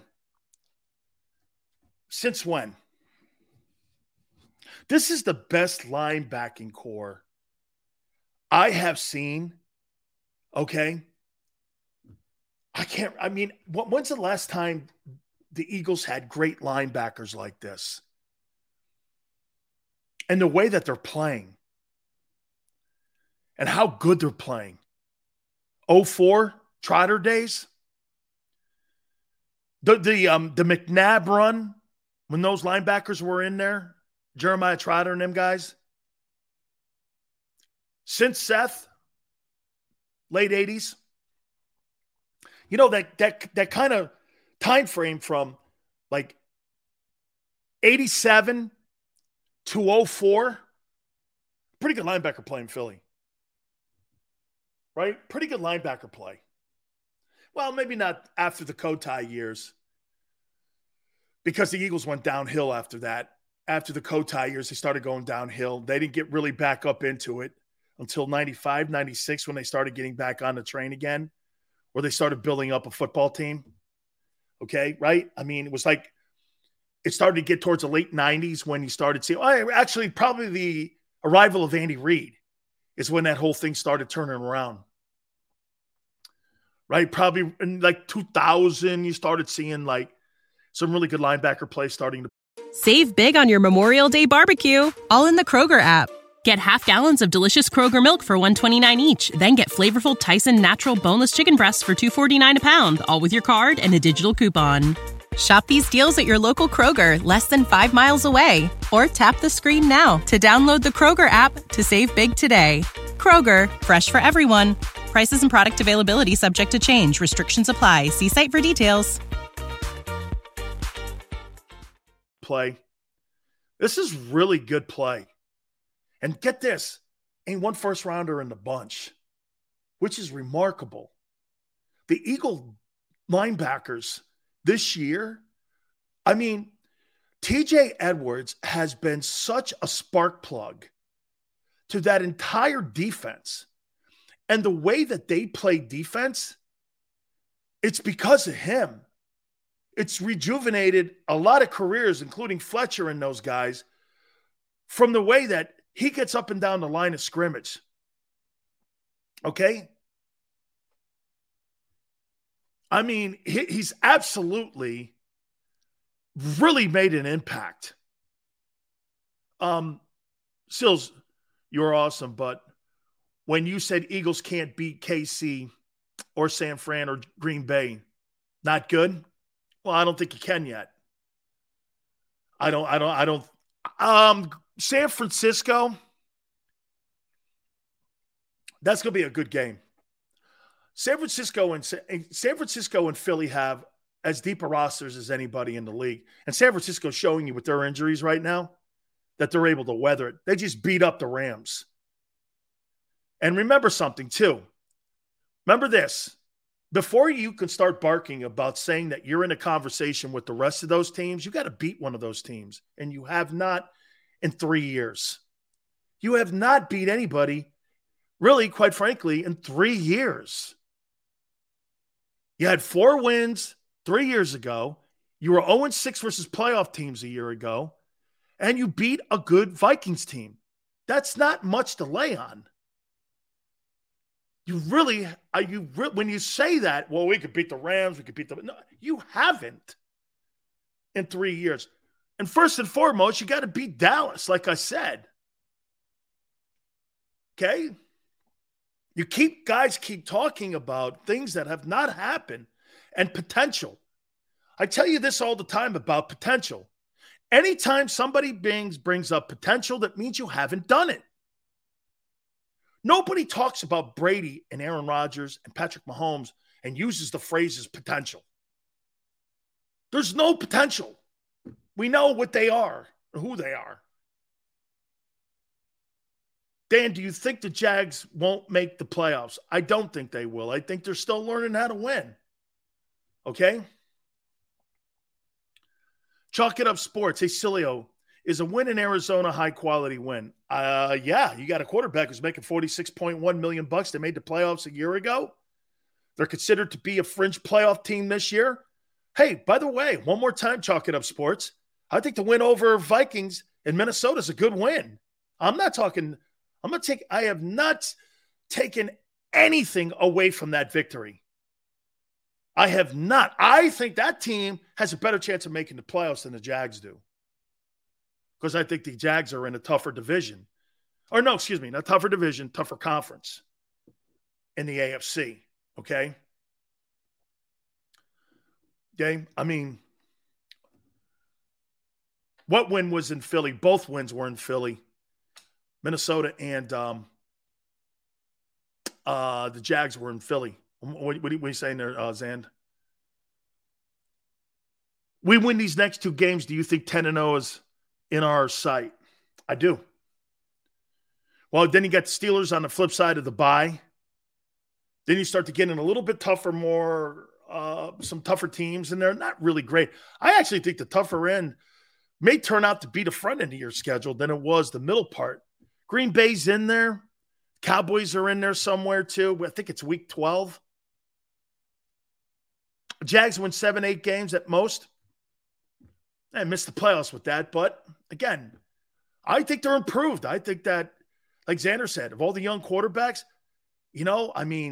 I think Justin Fields is just going the other way. I think he's regressed. Then again, it's Chicago, though. It's Chicago. Kyler Murray looks to me like he doesn't like that he doesn't like Cliff Kingsbury. It just doesn't seem that those guys are on the same page. He's always questioning the calls. He puts his head down. He mopes. I don't think he likes the guy. I think, he's trying to do everything to get that guy out of there. It plays into the favor of the Eagles, in my opinion. They beat San Francisco 2 years ago. Not last year, you didn't. Jalen Hurts lost to him last year. And Garoppolo was injured. Would you be surprised if the Eagles lose to the Cards? Not surprised. Any given Sunday, anything can happen. We need to improve on special teams. That'll come. That'll come. The A.J. Brown show has just begun. So according to you, Rodgers' one Super Bowl appearance in 17 years is not worth $50 million. The Green Bay Packers are in the conversation for a Super Bowl every year because of Rodgers. Did you see when he was out? They were a lottery team. He gives you a chance to win that Super Bowl every year. Without Aaron Rodgers, you're the Jets. You're the Jets. He gives you a chance. You go 13-3 every year because of him. Dumb. Another shit take.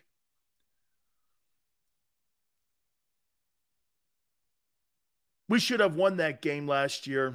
We beat ourselves. Yeah, Garoppolo made plays down the sideline late in the ball game. What trade would you make? What trade would you like to see the Eagles make? I like that. That's a good topic. That's a good topic. Let's do that. We'll do that. I'm going to write that down there. What trade would you make going into the trade deadline? I want to talk about the secondaries play too. The secondaries play. We're going to do that. Don't forget my good friends at Morgan & Morgan, where the fee is free. Means this: if you get hurt or injured on the job, they're there for you, Morgan & Morgan, to protect you and your family to the best of their ability. If you don't get paid, they don't get paid, okay? They're going to make sure you and your family gets fair compensation. Last 30 years, they've collected over $13.5 billion worth of compensation for their clients. They got 800 attorneys and offices in Philly, New York, and in Florida.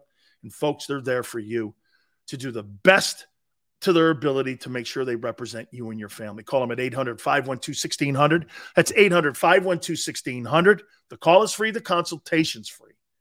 And when you call Morgan & Morgan, do me a favor. Tell them Big Sil sent you. Many times when people are injured at a place of business, they don't realize they may have a case. The fact is, injuries should not happen. And most of the time when someone is injured, someone is at fault. Maybe the store manager installed a cheap, slippery floor, or there wasn't proper security. After an injury at a hotel, restaurant, store, or any place of business, it's so important to call us. Time matters, size matters. Morgan & Morgan, for the people.com.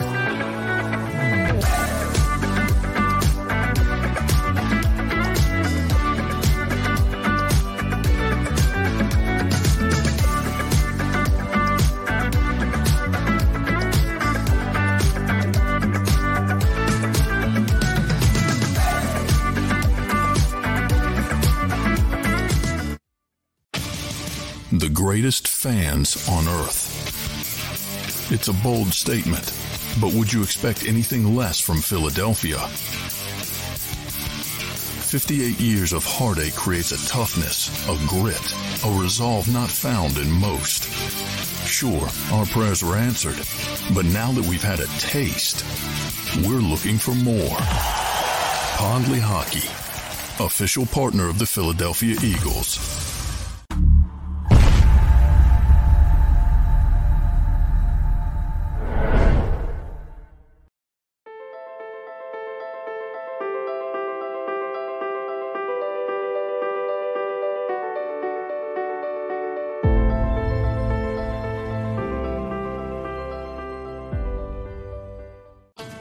The faces you know, the team you trust. The Delaware Valley's leading news program, Action News. Go for the beers, go for the cheers, go for the hit and the hits. Go for the scene, go for the screens, go for the gallery, go for the win. Go to Ocean.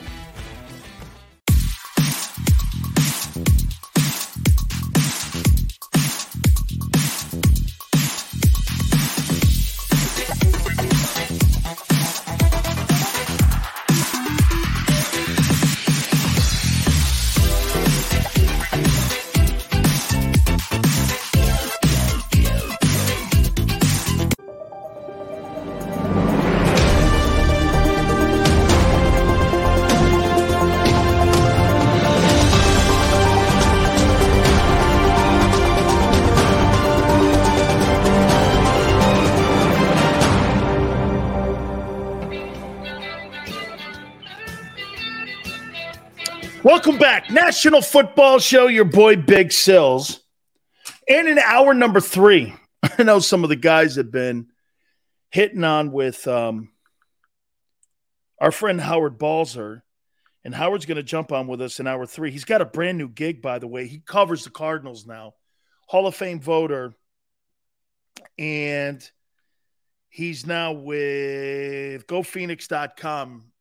And he's also, like I said, one of the, I think it's 45 NFL Hall of Fame voters that is in the sport. He covers now the Cardinals for the team.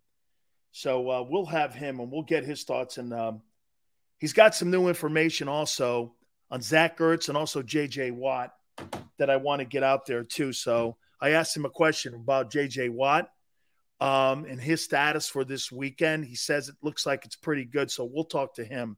That'll be in hour 3 at 5:30 Eastern time, and we'll get his thoughts in on that. So McNabb says your Super Bowl window's 2 years away, or your chance to win a Super Bowl is 2 years from now. Why would he say that? And take personality out of it. Is he right?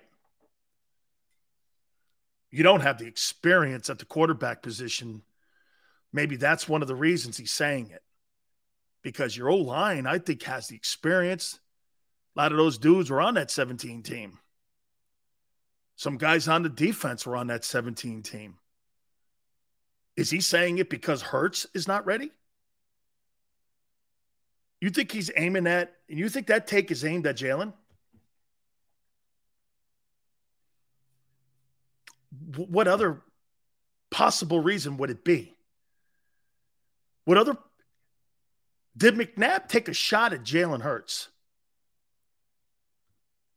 What other reason would it be? We got the receivers. You got the tight end. You surely have the O-line. Your defense is what possibly? You're not that young, Danny. You're not as young as you think you are. You're not. Your center and your right tackle in the next 4 years will retire. Kelsey's gone after this year. Lane's probably gone in 3. What is he, 34? I mean, Fletcher is getting up there in age. You're not as young as you think you are, especially in that O-line. Left side you are. You think he took a shot at Jalen Hurts? Right? Sure come because I started to dissect it more. They're 2 years away from winning a Super Bowl. Why? Because you don't think the quarterback's experienced enough? That's what he's saying. Tell me I'm wrong. Quarterback is young. He thinks the reason that the Eagles won't win the Super Bowl this year is because of Jalen Hurts. He just didn't want to say it in Philly the way I say it. But he said it on WIP, and you know it. You know he said it. They're 2 years away. And then he come up with this other bullshit on how he framed it. But you know he meant it, that the quarterback's not experienced enough. You know he meant that. How come nobody calls him out on that? Like, because of Jalen? No, it's because they haven't played together and this and that. Well, then he thinks the 4-0 start's a fraud. I don't. I think they have a shot. Just so you know, I disagree with Donovan McNabb. I disagree with him.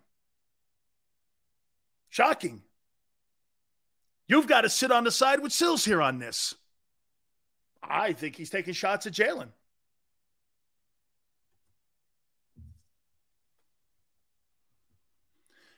Jeremiah, no, McNabb is petty. He picks and chooses who he goes on with because he knows that someone will ask him a question that he probably doesn't like. And you see, can I tell you who he is? He's like the press secretary at the White House, picking and choosing who she wants to talk to. Because they know hard questions are coming. That's who McNabb is. And that's going on with Howard. Or I'm not going on with this guy. Because they'll ask me too hard a question. Because he knows, man. His question could be questioned every year he played. Every year he played. Because of the pettiness and the bullshit that he had when he ran the team. McNabb is a lollipop. I agree. He's too sensitive. That's right. That's why he handpicks who he goes on with. So getting McNabb to say anything, that's why he knew he wouldn't get any pushback from the person that said that. And then he said it too. Dude, because I told you, I started my show out talking about McNabb here. And me saying that I happen to disagree with Colin Cowherd and Donovan McNabb. But McNabb took a shot at Jalen Hurts in a subtle way. See, Sills is not subtle. What in the world would you have a reason? Oh, they just don't play together. What? Joe Burrow, he took the Bengals to the Super Bowl in a year and a half of football. What kind of togetherness did they need there? Joe Burrow went to the Patrick Mahomes went to the Super Bowl in his second year. Or was it his first year he went? I forget. Well, what was he talking about with that? Oh, you probably know he hates Mahomes because Reed took Mahomes further. Or Mahomes took Reed further. Any way you want to look at it. Probably hates Patrick Mahomes because Andy got it done with him. Andy didn't get it done with McNabb. McNabb has to be the most pettiest guy in Philadelphia sports history. What a like really wormy guy. Really wormy guy. Deshaun Jackson sucks. Jalen's not ready. The team's not ready. Dude, we can come up with a ton of examples of young quarterbacks. What year? Hey, let me ask you this. What year was Brady when Brady went to the Super Bowl? Was it his second year starting or his first year starting with the Patriots? How about when Kurt Warner? So wait a minute. Here's McNabb's philosophy. They're 2 years away with playing with one another. So Trent Green's the starting quarterback in St. Louis. And they're getting ready for the regular season. Final exhibition year game happens, and Trent Green goes down. They put in Kurt Warner, who had been a cast-off and cut by 5 different teams. They put him in, they win the Super Bowl. What togetherness did they need? What togetherness did they need? Oh, you got to play a couple years together and, formulate. He's such a, damn, man. What a shitty comment on Jalen. Dude, and the Philly media doesn't really attack the guy because he was taking a shot at Hurts. You don't need 2-3 years to be a Super Bowl contender. Oh, wait, here. Last year when Stafford went to the Rams and he spent 12 shitty years in Detroit, they needed to play about 2 or 3 years together, before they can really understand one another. Stafford wins a Super Bowl in his first year. Kupp looks like he's like the next Jerry Rice. Hey, you got some winner there, McNabb, man. Well, we got to play together here and mold it here. 2-3 years from now, they'll be a contender. What? See, this is what I'm here for. I'm here to break that shit down for you. You know what he meant, man. How come none of you pointed that out? It was a shot at Jalen Hurts. Jalen Hurts needs 2 more years, he thinks. He thinks Jalen's not ready. He thinks that 4-0 start of years is fool's gold. Remember, he started 4-0 in 04. Am I right when I say that? Did that 04 team start out 4-0? Okay. Did he start out 0-4? Or, 4-0?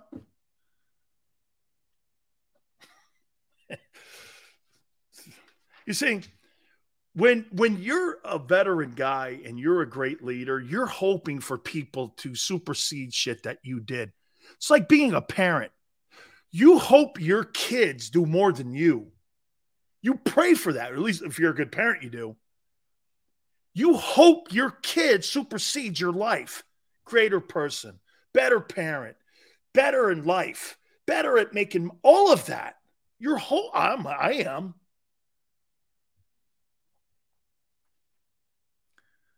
McNabb's not hoping for. You think McNabb is rooting for them to win the Super Bowl with Jalen Hurts? Do you really think? Hey, I'd like to know what his feelings were in 2017 when Foles delivered it. I'd really like to know what he thought of that. McNabb's one of those guys that says this, hey, that's a great win. I could have did that too. Instead of going like this, congratulations, guys. Way to go, man. You won one for Philly. Great. It's great to see and be part of it. And be part of the organization. Congratulations. I would say that.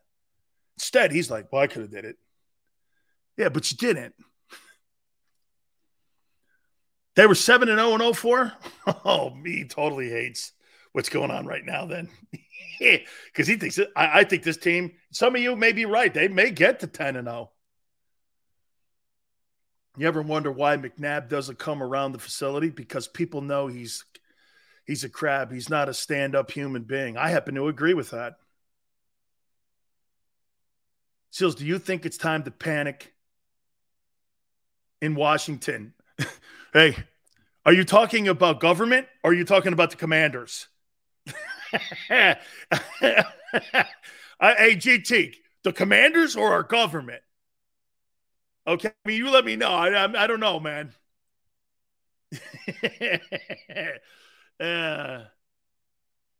James says Dan's logic is undeniable. All you have to do is listen to him. I went back and listened to that interview again last night and said, this guy's taking a shot at Jalen Hurts. The only guy on that team that hasn't really had the experience is the quarterback. How about this? The quarterback position is the least experienced position on the team. That's what he's saying. Oh, you got to play together for a couple of years. And that's why I pointed out this. Man, Mahomes went to the Super Bowl and won it in year 2. Brady, in first year starting, went to the Super Bowl. The guy in Cincinnati took the shitty Bengals to the Super Bowl. Missed the first year, half the year, because of an knee injury. Came back the next year and put that team in the Super Bowl. Stafford needed 1 year. This guy, you got to play together 2 years and this and that. And, hey, quarterback's not ready. The quarterback's not ready. And no one calls out McNabb for that. Okay? Jalen. Dude, I am not you're wrong if you think I hate on him like McNabb does. I do not. That is not true. Donovan is already upset Jalen is going to be better than him. And Philadelphia loves Jalen too. Right. Xander's right. McNabb's a bitter dude because it didn't go better for him. Here's another example. You have the most bitterest quarterbacks I've ever seen in Randall Cunningham and in Donovan McNabb. Those are two bitter dudes. You know why? Because you guys criticized them. You criticized them. Jalen takes the criticism and it's like water off his back. He don't care. He actually feeds off it. He actually feeds off it. Okay? Billy, Cunningham was bitter on the media, not the fans. Not the fans. You criticized him, but that wasn't the real issue. It was more the media on him. Donovan couldn't take both. Okay? Donovan couldn't take both. GT goes, McNabb was the best quarterback we have had so far. Completely true. But he's got Aaron Rodgers' personality. Bitter, self-centered, not a really great teammate. Same guy. But there's a lot of those guys. Yeah, that's a great call. Xander's right. McNabb is Rodgers without a ring. He's Rodgers without a ring. Great player. Yes. What's this with McNabb? Great player. Right on. Could throw the ball. Right. Accomplished. Somewhat. Yeah. Going to 4 straight AFC title games. You know what, though? That's more of a product of Andy. You know why I say that? Andy's doing it in Kansas City.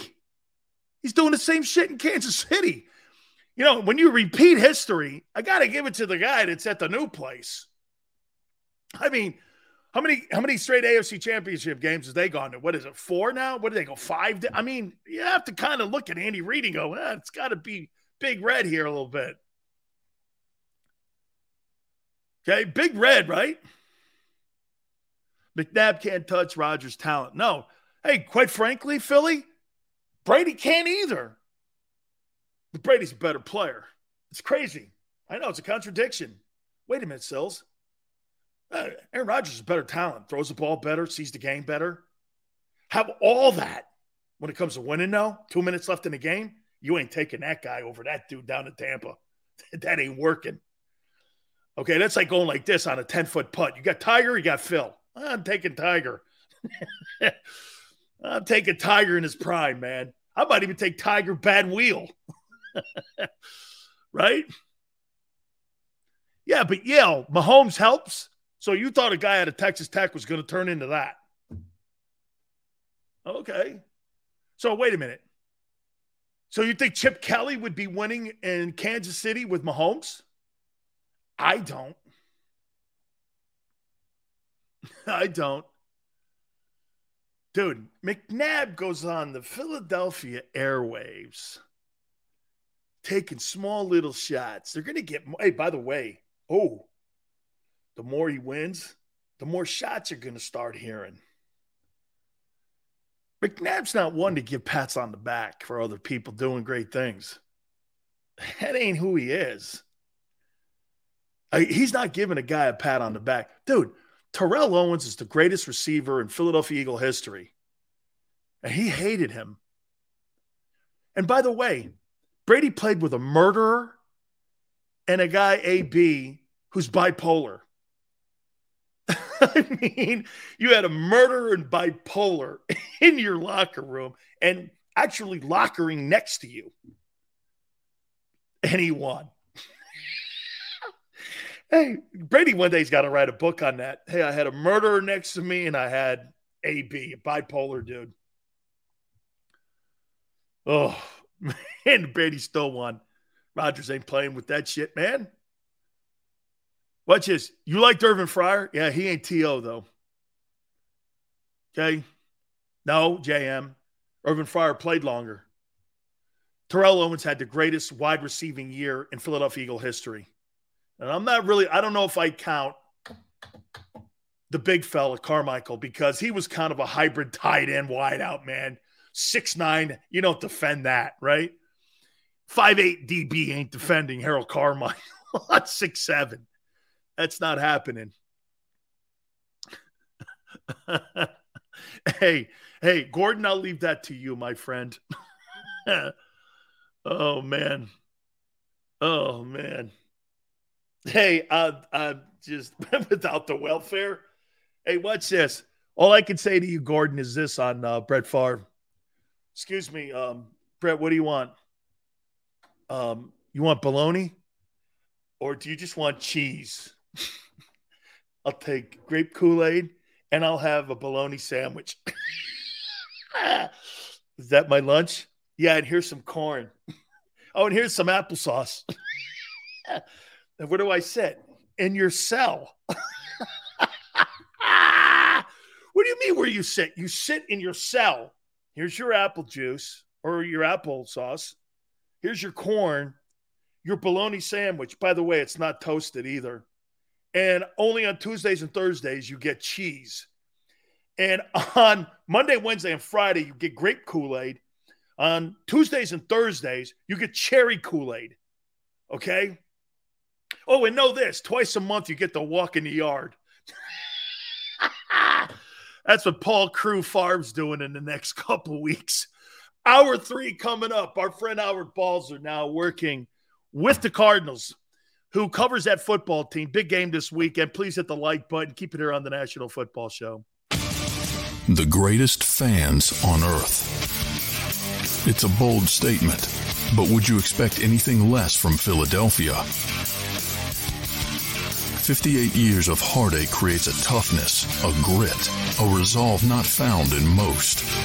Sure, our prayers were answered, but now that we've had a taste, we're looking for more.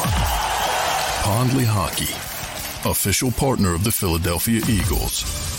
Action News at 11 with Rick Williams. It's the team you trust to bring it all together. The stories that impact your community, a sports roundup for the locals, and the AccuWeather forecast you depend on. Action News at 11 with Rick Williams. Go to get your game on. Go for the beers. Go for the cheers. Go for the hit and the hits.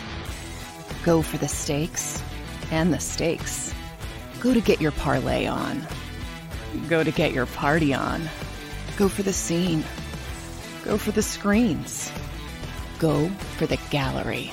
Go for the win. Go to Ocean. Visit theoceanac.com to plan your visit. Since 1977 at Rafferty Subaru, we have always been about our customers and the community.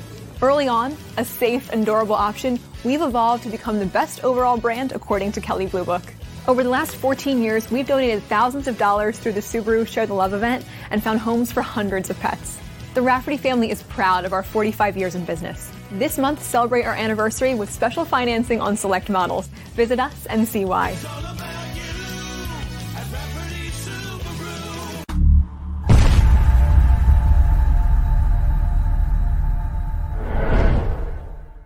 At Stateside Vodka, every new customer gets the world's best rocks glass. Free. What's that? A rocks glass? You're telling me that bottle is cut in half? You could say that. Holy shit. And you're telling me I can get one of these glasses for free? That's right. One free rocks glass per customer with each first-time purchase of Stateside Vodka. So good, it just disappears.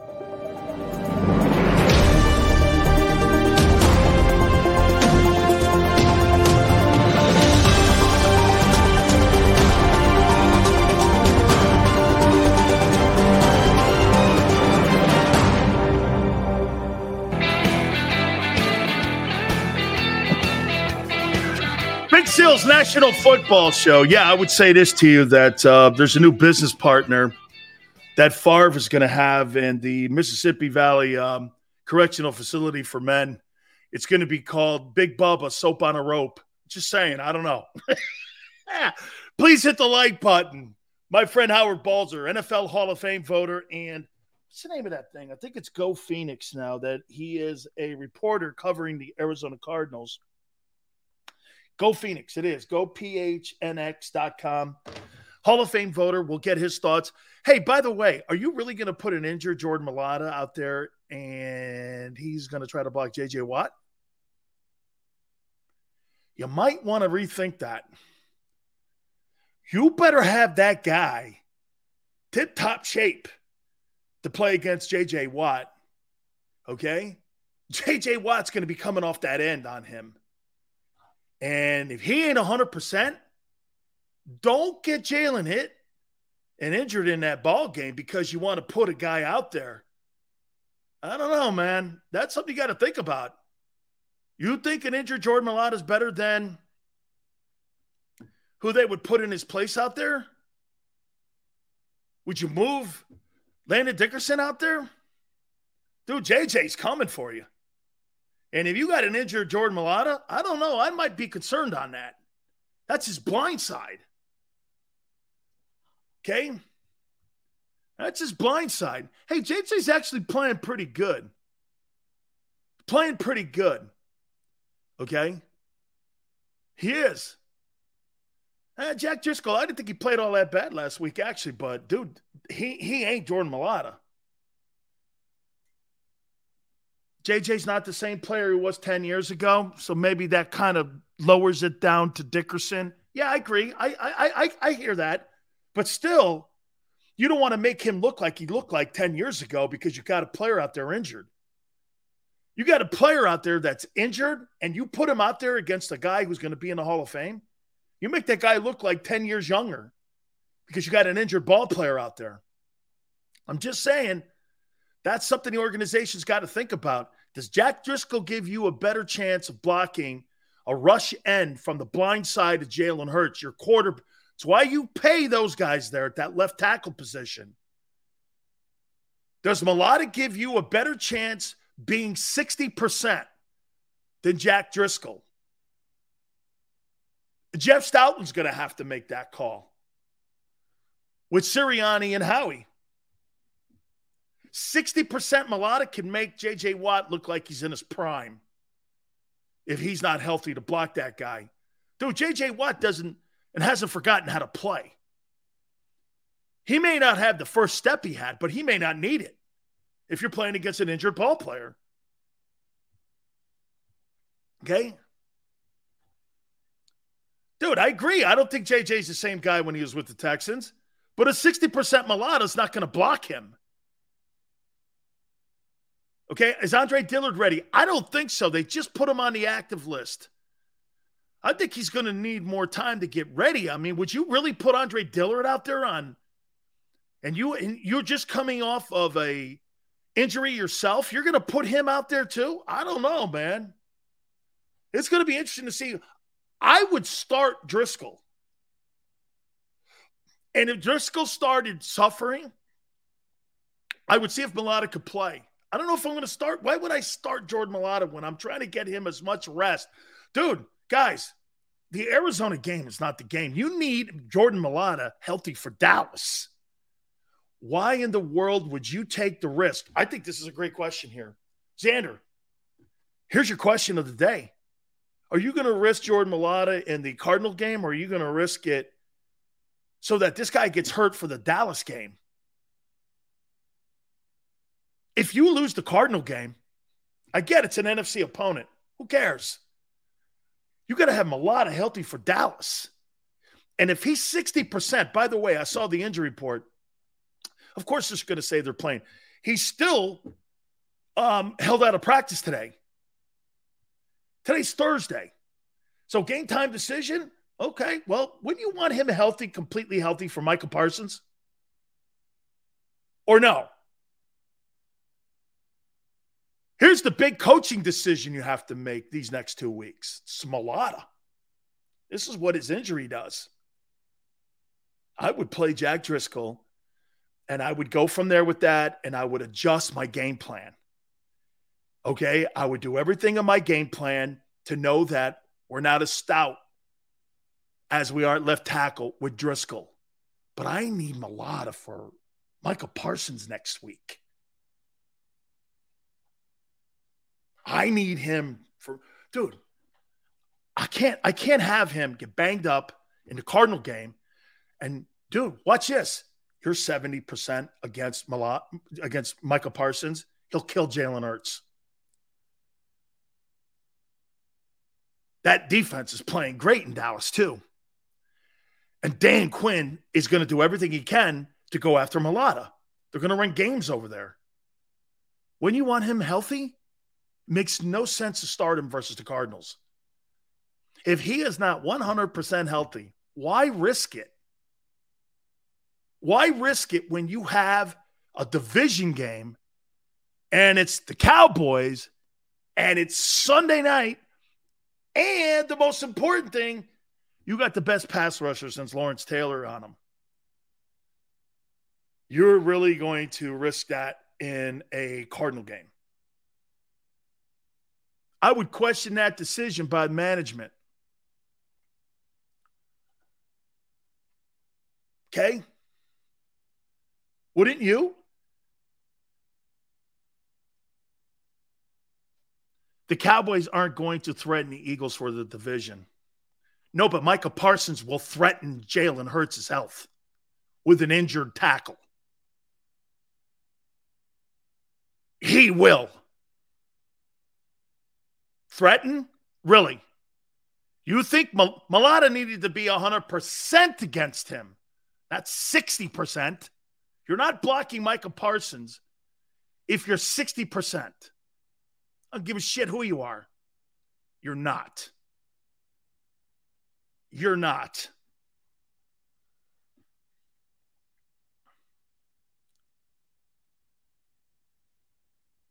Look at what JM said. He's not better than Derek Thomas. Okay. So we're talking LT, Derek Thomas, and Michael Parsons. Both Hall of Famers. Okay. We'll have game. We'll pancake Parsons again. Yeah. Who you taking, TJ Watt or Parsons? I'm taking Parsons, man. He's a better player. I think he's a better player than TJ Watt. I do. I think he's a better ball player. I'm going to make a point to you about one thing, though. And you know where I'm going to go here with your defense? Hey, guys, let me ask you this. Let's transition over into this. What part of your defense do you think is playing the best football right now in Philadelphia? Who do you think is playing the best football? What group? D-line, linebackers, or secondary? Who's playing the best? Who do you think is playing the best? What group? Secondary, all levels. D-line, secondary. Linebacker, secondary. You guys are right that are saying secondary. I'll tell you something, man. Will you guys agree with me on this? That the Eagles in the previous, let's see here. Hey, Xander, can you send Howard a link, please? Thank you, brother. Appreciate it. The secondary's played great. And they have given him every opportunity to really make that defensive line put pressure on them. They really have. Okay, and they have really played well. Both corners, and I'll tell you something else. I think the safeties have played well too. Marcus Epps is playing some good ball. And it's been a factor when it comes to how that front is played. You're getting more time. The secondary has played great. They've played some great football. And they've been the story of that defense on the improvement. Linebacking play has been improved. But, man, make no mistake about it, the secondary has been sensational. They really have stepped their game up, and it has been noticeable. When you go and look at the numbers and you go and look at some of the people that they have shut down, I mean, you shut down Justin Jefferson, too, with Minnesota. They've absolutely looked great, okay? They have totally looked great. Yeah, but you know what? When you're saying CJ and you're saying, but as a collective group, the secondary is causing all the havoc with the pass rushing because they're locking these guys down in the secondary. And I think it's been noticeable. When you watch them on the 22 and you watch the secondary, there's not a lot of open space. And even in that Jags game, now look, I know it was weather and such, but it's a collective group, JM. The whole group. Watch this. There's not one dude outside of maybe Slay and Bradbury. I think Epps, but as a group, that whole secondary's played well. They really have. They've played well. And it's impacting the D-line. It's impacting the way that these guys like Sweat and Reddick are now starting to get to the pass rusher, are starting to get to the quarterback through the pass rush. The secondary's really played well. This has been one of the better secondary plays going back to the Super Bowl run. I mean, I don't think you guys have the same type of character or same kind of talent that you had during that Super Bowl year, but I think the talent is starting to play a lot better. And that group is getting better and better each and every single week. I think Epps is playing well. I looked at it like this. I remember I told you guys in the offseason here, you got to give Marcus Epps a shot. I thought he played well last year. And I thought he got better every year that or every game that he played. Okay? I like what they're doing. And I think it's more, as I said to people before, and people have been asking me about the Eagles defense and how well that they've played. And I said this, I don't really think it's so much Gannon schemes. Yeah, man, I looked at absolutely. When you're talking about some of those guys, Bobby Taylor and Dawkins and those guys are great. Not quite that group. But they're playing good, man. They're playing good football. Okay, they are. They're impacting the defense here. And what you're starting to see now is all of these guys. Remember the big question that I had going into the season was all the new faces on defense. Well, what you're starting to see, and again, I don't think it's anything to do with Jonathan Gannon. And I really don't think it's his system. He's a big fan of his system. I think it's the players that are really producing right now. Will he be a guy that's going to put a game plan together against Tom Brady? Is he going to be a guy that's going to put a game plan together against Aaron Rodgers? That I don't know yet. Okay? That I don't know.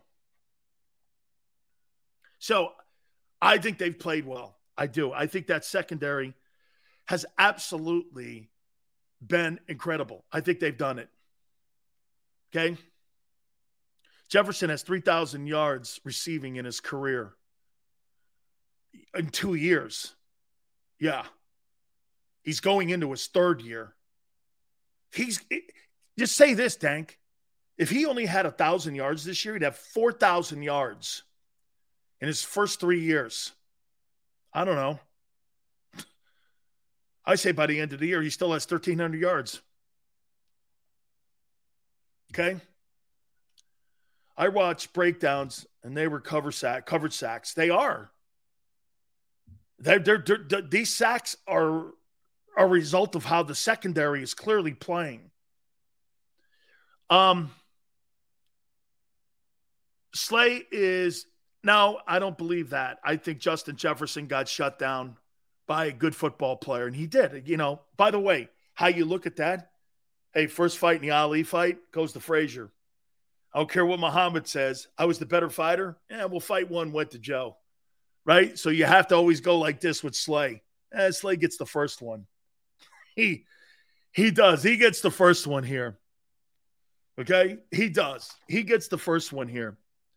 I'm glad that, going back to what we started the show out with, I'm glad that everyone is now in agreement here with me about where Howie's going. By the way, we're going to talk to Howard Balzer here in a couple minutes and get his spin. I got some questions on J.J. Watt's health for this football game. We got the latest on J.J. Watt too, because J.J.'s not completely healthy too going into this, so that may be a factor also, because Mulata, again, I haven't heard yet. Have you guys heard yet whether or not he's starting? I have not heard.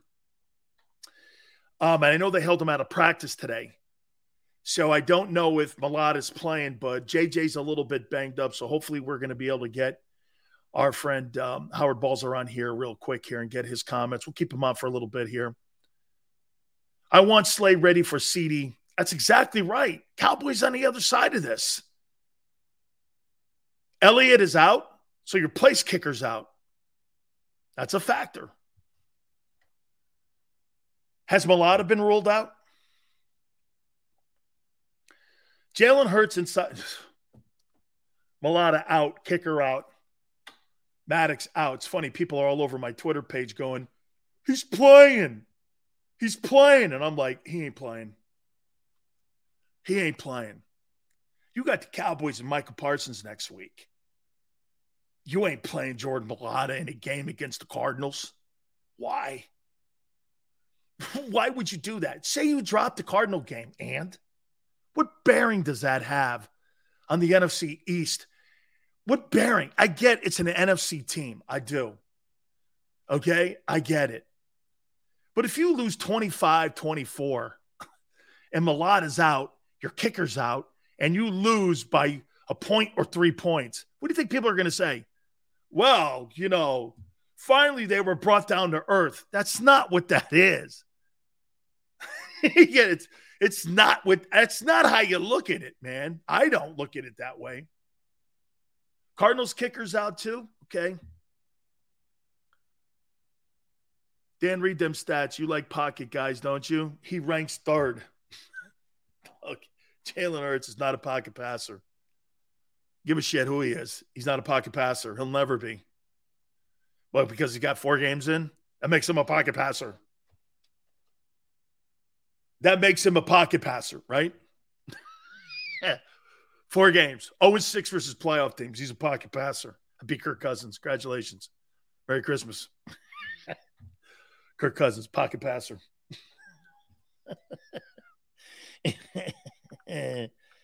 Oh, man. I love it. I love how people look at shit. Hey, I do it too, though, right? I do it too. Hey, I'm going to find out who's healthy for the Cardinals because their injury list came out too. So Howard now covers the Cardinals for Go Phoenix, go, GHNX.com. And we'll get the healthy guys for the Cardinals as we prepare for this game on Sunday too. Look, the Cardinals are a good football team. They're a good football team. They got a hell of a quarterback, some think. I don't. Okay? I personally don't. Josh Allen is not a pocket passer. Jalen Hurts is not Josh Allen. Okay? Hurts is mastering the RPOs and opening everything up. Right. When Jalen, do you notice one thing they do? Jalen doesn't really take a lot of 7-step drops, does he? He's moving around a lot. That's smart coaching. You don't see him dropping back a lot. That's not what he is. They got him moving around. He moves a lot in the pocket. It's not there. He takes off. This guy's not a guy. You know what the pocket is? From tackle to tackle. He moves around in that pocket a lot. I mean, he's more of a 5-step guy. Moves around.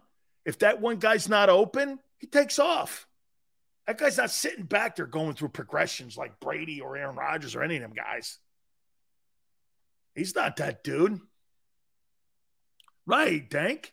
He's not a 7-step guy. Josh Allen's a dart thrower. This guy's a 7 to 9-step guy, and he sits back there and throws lasers. You think Jalen Hurts has an arm like Josh Allen? Are you nuts? No, GT. Right. You're 4-0. There's totally nothing wrong with that. No. Way to bring it around. You're right, GT. There's absolutely nothing wrong with that. Our new kicker is called Dicker. Dicker the kicker. You're lying. You're lying. It can't be Dicker the kicker. I don't want to bring my friend Howard Balzer in with a guy named Dicker the kicker. This can't be real. Hold on. So Elliott's out, and am I looking at a guy called Dicker the kicker? Is this really his moniker? Let's bring in the Hall of Fame voter himself here, Howard Balzer. He's got a new gig too. Go Phoenix. Go GOPHNX.com, the Hall of Fame voter, and our friend Howard Balzer. Howard, I don't mean to bring you in on anything like this, but I've not quite heard that one before. Well, I think it's kind of fitting that you bring Balzer on when you're talking about Dicker. I mean, come on. Hey, congratulations on the new gig. Thank you, sir. It's I've been at it for about a month, and it's been fun. Local website here in Phoenix that does a lot of podcasting and social media and different content writing and all that. It's about a year old, and it's they also have something. Now I hear this. I know that they have one. The parent company has a similar format, if you will, in Denver and Chicago, and they're planning an expansion. And what I've been told is in 2023 they're looking at Philly at putting one of them. So, of course, we don't want anything to compete with you and everybody else that are doing such a great job. But you know how it is today now on with the internet and everything. It's what can we do? What can we do? And it's crazy. Absolutely, platforms. What's interesting though, real quick, is that it looks like both teams, the Cardinals and the Eagles, are going to have substitute kickers because Matt Prater, the Cardinals kicker, kicked last week with a right hip injury, and then it was kind of aggravated. It was pushing it, and he didn't do the final 3 kickoffs or an extra point, and now they've declared him out already.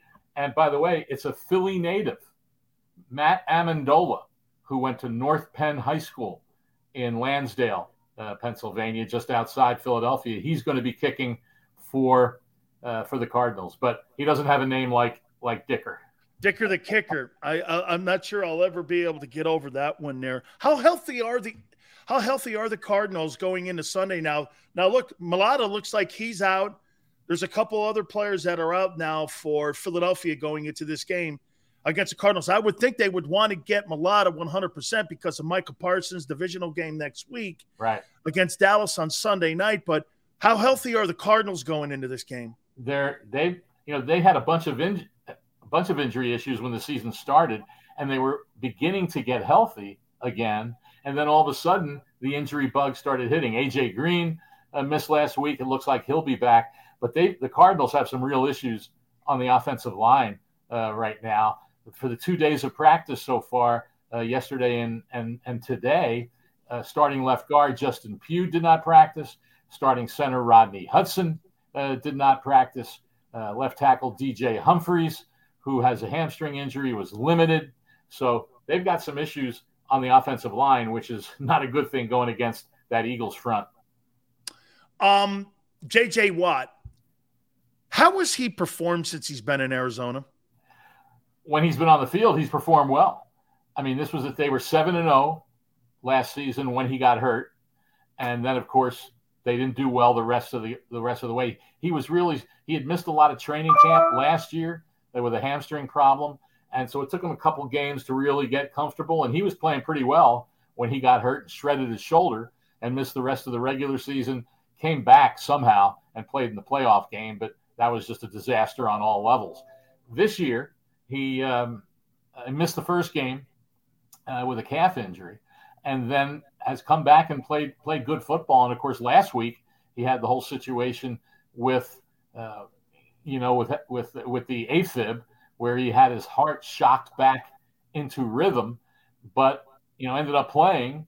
And it all happened on Wednesday, got it done on Thursday, practice limited on Friday, and then played a bunch of snaps on Sunday, had 2 passes defensed, and played a good game. But, this week he had the calf is still bothering him somewhat, but he fights through it. He's not what he once was, obviously, but he's still a good player. And I think that having him on the field for leadership and all those things is helping the other defensive guys too. Especially one guy for the Philly fans to watch out for is number 94, Zach Allen, who's in his 4th year and has just continued to get better and better and better.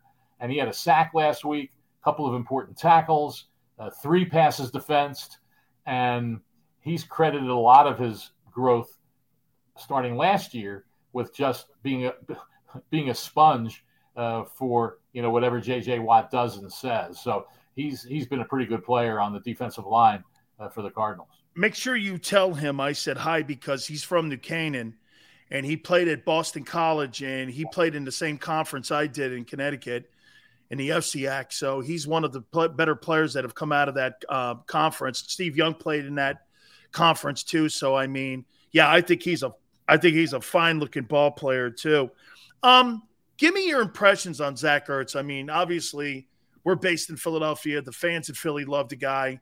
How much has he made that transition from Philadelphia to Arizona? How do the fans look at him, his play, impact that he's had on the team, Howard? He's had a tremendous impact. And, of course, last year when they traded for him, it's almost the year anniversary. He was traded on October 15th, and it was right after Max Williams, the Cardinals tight end, blew out his knee against San Francisco.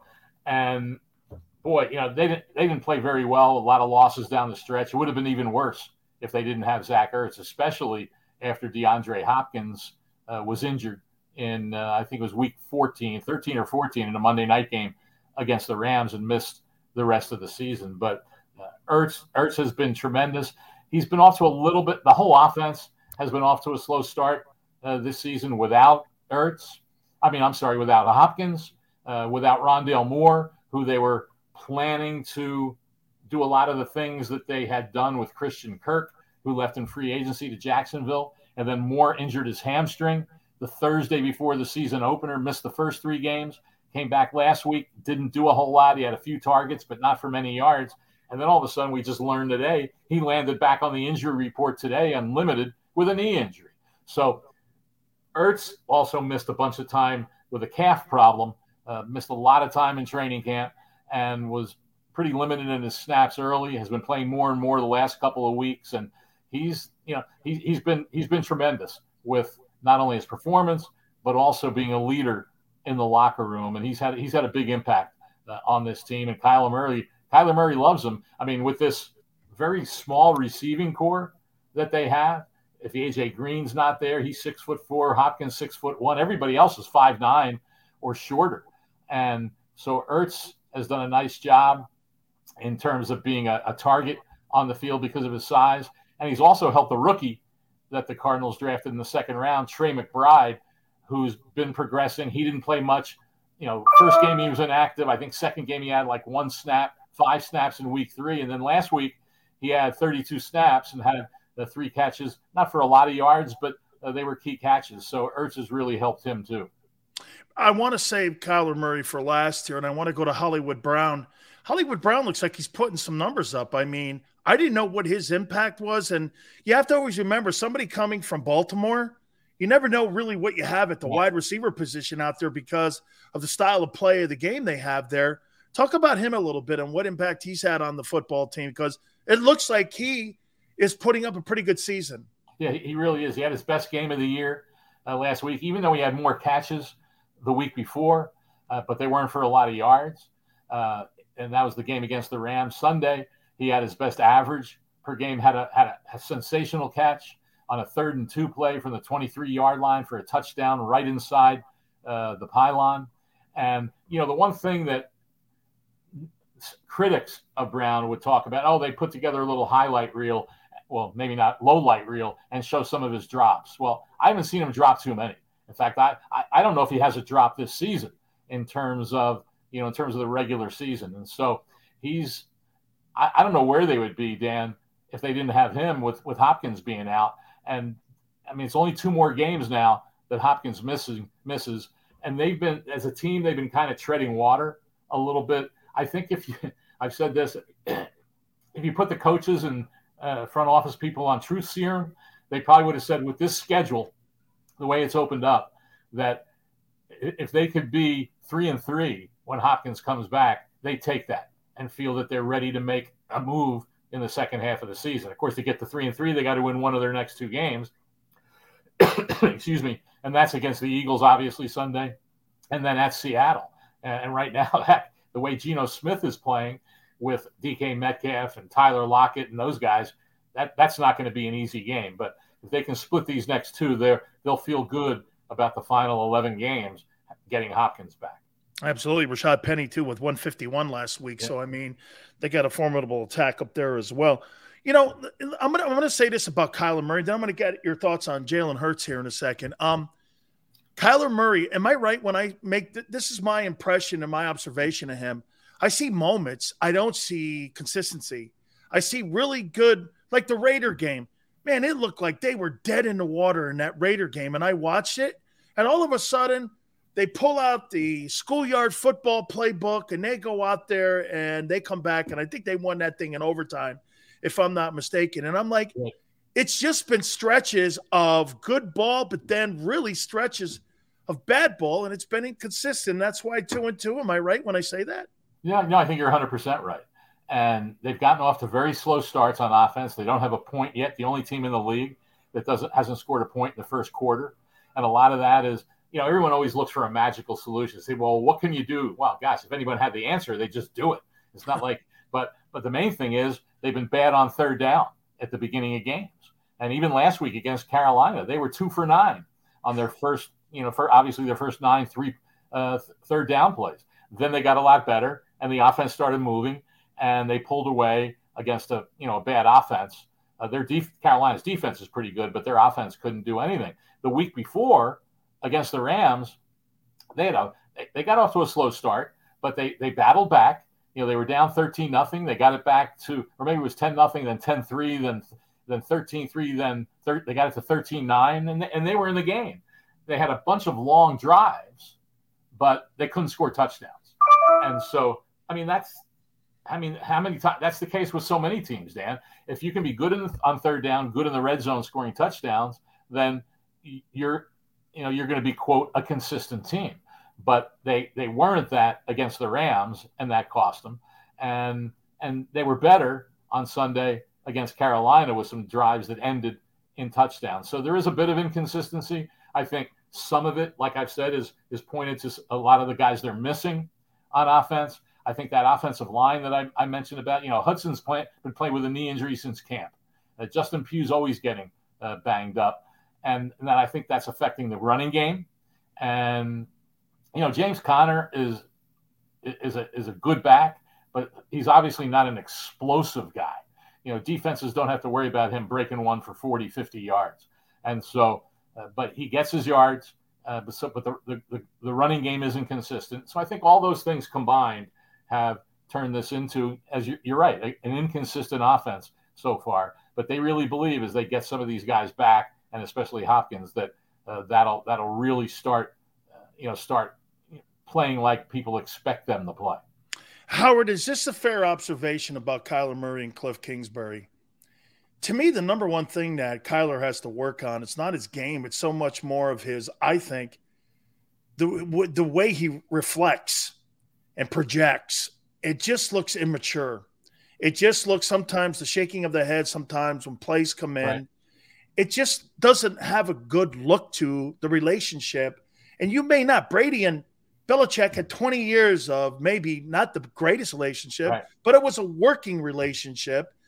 And I just wonder, I mean, does that really lead to Cliff being on the hot seat, Kyler's, inconsistency as well? And I agree. DeAndre Hopkins being out, injuries, man, DeAndre Hopkins being out, he's the best third down receiver in the league. Can't miss that guy. I get all that. But am I right when I say that the number one thing Kyler Murray has to work on is his maturity? No, and I that was a lot of what the talk was in the offseason about him. And I do think I think he has gotten better along those lines this year. But it's interesting, you mentioned Brady, and sometimes it's what the camera catches. But yeah, Murray does get frustrated. I mean, a guy will do something on the field they weren't supposed to do, and maybe he'll throw up his arms, or something like that, and he's a little maybe too. It's not vocal, but you know what I mean in terms demonstrative. Of demonstrative, doing things like that.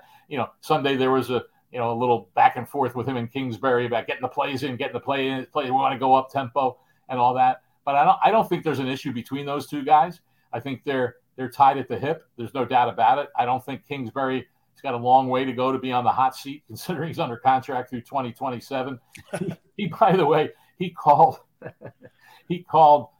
This was after the Raiders game, understandably. He called Kyler Murray a gift from God. And then Steve Keim, on his local radio appearance each week, was asked about that. And he said, I would say my 4 kids are a gift from God, so I don't know if I'll go that far, but I'm sure happy to have him. And so, yeah, I think they're still a work in progress. They're both in their 4th year. Some would say, 4 years is enough. But, hey, they're still young relatively in their jobs. And all this team, though, has done is gotten better since Kingsbury took over, whether you credit him or not. And there's a lot of people in town. I mean, no matter what they do, people want to fire him and all that. But, hey, he took over a 3-win team that had the first pick in the draft, and they've gone to 5, 8, and 11 wins. So you can't argue with that. But now we have to see that they've gotten to that point, how they can carry it forward. But in terms of the personnel, Kingsbury had a great line yesterday. You've probably heard it, being a former player. Someone asked him about how does that impact the play calling when you don't have a guy like Hopkins and you have missing pieces on your offense. And I always rail, Dan, against the outside noise, the critics, who whenever an offense doesn't play well, it's either the quarterback or the play caller, right? Never the offensive line, never the other players surrounding the quarterback. It's all that. Hey, Jalen Hurts has been great this year, but obviously it's been helped by a healthy offensive line and A.J. Brown. So you have to have the personnel. So anyway, when Kingsbury was asked about that, and he said, I'll just say this. My first college coach said to me, it's not about the X's and O's. It's about the Jimmies and Joes. That's right. And that's the reality of it. Some don't want to say that because I guess it's fun, or, that's part of the whole game to rip the play caller and criticize the quarterback and all that. But that's what it's all about. And our good friend Dick Vermeil, I'll never forget it, in 1999, in the greatest show on turf year, every time he was asked about his role in the coaching and all that, he says, all I know is I became a lot better coach when I got better players. Absolutely. Couple more questions here for you. Have you been surprised with the play of Jalen Hurts? Maybe maybe a little bit, But you could, and I don't see him every week, and I don't see every game. But I also remember seeing him right here in St. Louis. In Arizona, 2 years ago in December when he was a rookie, and he had over 400 yards total offense, and three passing touchdowns, 1 rushing touchdown, and Murray passed for over 400 yards. It was an unbelievable game.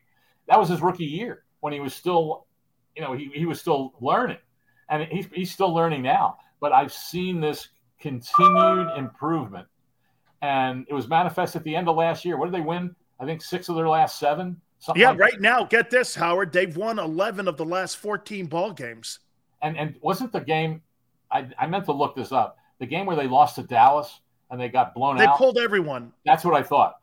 Everyone was out. They had a JV team in there. Yeah, that's what I thought it was. So they came down the stretch playing great football and got into the playoffs. Didn't do well there, but that's a learning situation too. But now you bring in more weapons. Devontae Smith's probably a better player because A.J. Brown's there and the line is healthy. And Miles Sanders is, averaging almost 5 yards a carry. On pace for 15-13. Yeah. So when you look at it in that context and what Hurts can do with his legs and being smart about when he runs and being smart when he goes down, I don't know if I would have predicted that the Eagles would have been 4-0.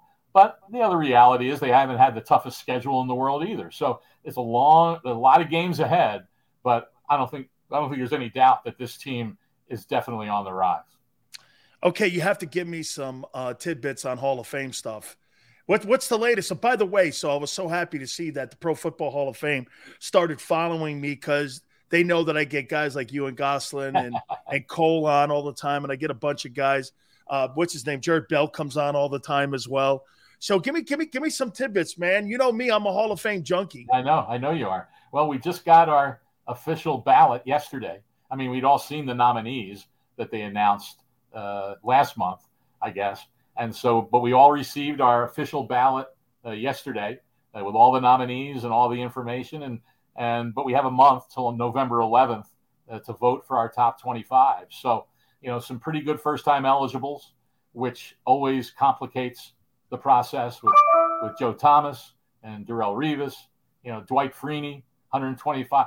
I didn't realize he had 125 sacks in his career. And the reason I realized that is because Steve Keim told a great story that you'll appreciate a couple of weeks ago. Another Connecticut kid. Someone was asking Keim about, well, there's all these guys out there and you need help at corner. You don't have depth and all that. And you have Chris Harris Jr. and you've got, Xavier Rhodes and you've got Joe Hayden, and then he announces retirement. You got all these guys out there. And he said that those guys aren't playing for a reason. And a lot of times it's because they're used to making a lot of money and they don't want to come in and make close to the minimum or a little bit more with incentives. And you have to find a guy who just wants to play for the love of the game. And then he told this story from 2015.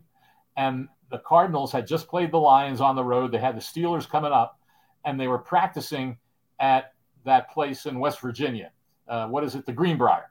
They were practicing there for the week so they didn't have to travel back to Arizona and then back east again. And they had an injury in the game on Sunday at edge rusher.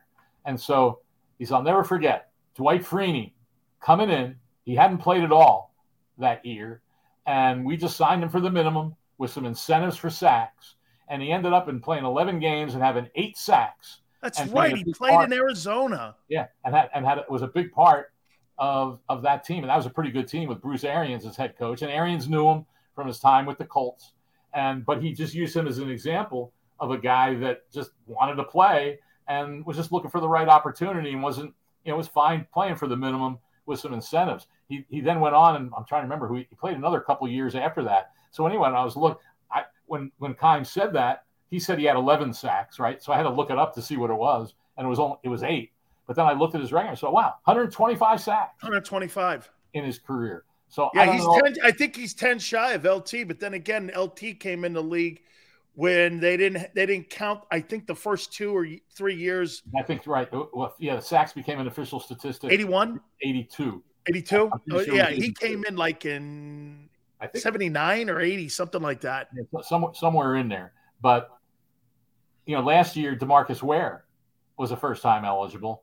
And DeMarcus Ware, you think DeMarcus Ware's a Hall of Famer? Well, he's got some unbelievable numbers too that sometimes you don't realize. These guys accumulate them and play a bunch of years, and all of a sudden you look at, oh my goodness. When I look at DeMarcus Ware, though, Howard, I don't see Leslie O'Neal. Well, everybody. Do you? I'm not. When you see DeMarcus Ware, do you see Leslie O'Neal? Maybe not. And I think Leslie O'Neal probably should be being looked at. But I just brought Ware up to say that he was a first-time eligible last year. No, I get it. I think he's a great player. I'm not. Hey, when you're in this room and you're on that sheet, hey, it's right. Hey, Howard, it's this, right? Yeah, I mean, exactly. It's razor thin. And so when we look at this upcoming class, I don't know if 3 first-timers get in. You have some first-timers from last year that weren't part of the 15. And so you have a lot of guys who have been waiting, a number of years, as there always is. And last year was this year's class was a good catch-up class because there were no first-time eligibles that got elected. So you had 5 guys who've been waiting a long time. But the reality is, if you have 2 or 3 first-time eligibles get in, then that limits all the other guys that are finalists to 2 or 3 that get in. And so more players are waiting and waiting and waiting. I think something has to be done. I don't know what it is, but the first-time eligibles always create an even bigger logjam than there already is with players that have been waiting. And to me, Howard, finally here, a guy like, and look, I don't mean to belabor it, but Leroy Butler, and then we're talking a guy like Eric Allen not being in from the Eagles. I mean, I don't know. I mean, I looked at that. I look at Leroy Butler and I go, really? And I go, Eric Allen? I mean, Eric Allen, I remember making it. And I get the Lambeau leap. I saw the statistics and I go, yeah, I kind of see it. I'm not saying he's not, but boy, Eric Allen, man. Boy, that means a lot if you win a championship, doesn't it? No, and I think it shouldn't mean that much, even for quarterbacks, maybe even for coaches. I know that can be a deciding factor between guys, but I always look at it that winning championship is a team thing. Hall of Fame is an individual award. And just because a guy wasn't on a championship team, what are you saying, that he's not a champion? He wasn't a great player because he wasn't on a championship team? And so, your Butler point is well taken. I vote for Eric Allen, and he hasn't gotten much traction. Now, Butler's a safety, so it's a little unfair to compare him. Yep. I'll tell you, there's another corner that was an unbelievable player right there with Eric Allen. That's Albert Lewis. Yeah. And the Chiefs, I'm fairly certain the Chiefs weren't that good a team back when he was in the prime of his career, but he was phenomenal, and he hasn't really gotten traction either. So, man, it's just tough, and especially when you get those guys that the quote fall through the cracks, and you wonder if they'll ever have a true opportunity. Just remember one name. He's one of my dear friends, Dennis Hara. Just look at those stats on Dennis Hara. A 7 or 8 time Pro Bowler. Never was out of the top 2 when it came to leading the rushing in the National Football League with those Rams teams. Just keep that always in the back of your head there, because you're on that veteran committee now. Hey, Dennis has got the stats to get in there. And it's interesting you mentioned him, because I guess he did play with Jackie Slater, right? Yeah, he did. He played with Slater. And I think there was a time when – and Mack.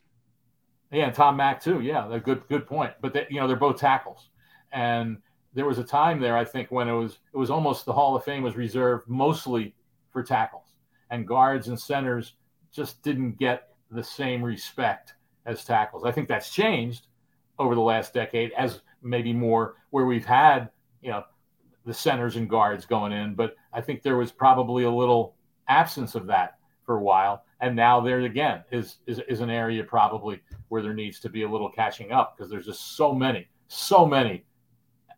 excellent players that haven't even been finalists when in their years of eligibility.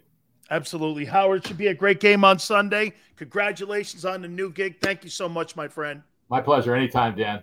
You got it. That is Howard Balzer. We'll take a quick timeout. Keep it here on the National Football Show. Go to get your game on. Go for the beers. Go for the cheers. Go for the hit and the hits. Go for the steaks and the steaks. Go to get your parlay on. Go to get your party on. Go for the scene. Go for the screens. Go for the gallery. Go for the win. Go to Ocean. Visit theoceanac.com to plan your visit.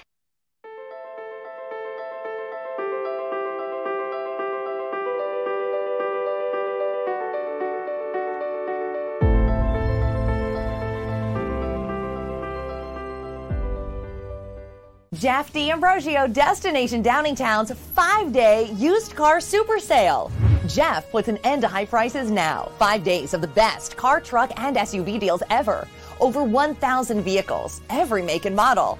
Stop overpaying. See Jeff today and get a quality car, truck, or SUV now. The 5-day used car super sale. Experience how easy it is to deal at Jeff's. Nobody treats you better. Nobody gives you more. Jeff D'Ambrosio, Destination Downingtown. GoJeffAuto.com.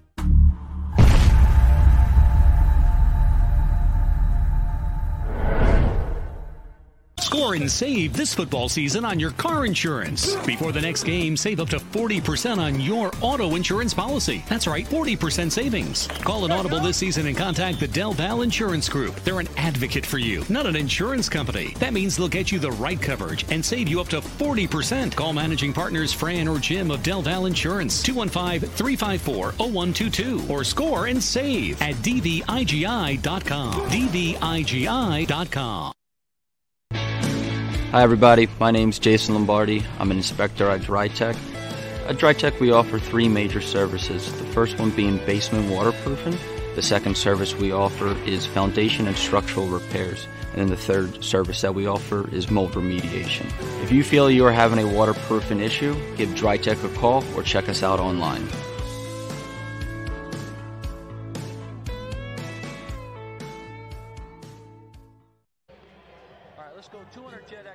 Over the last 17 years, we've built a reputation of growing award-winning teams across the country.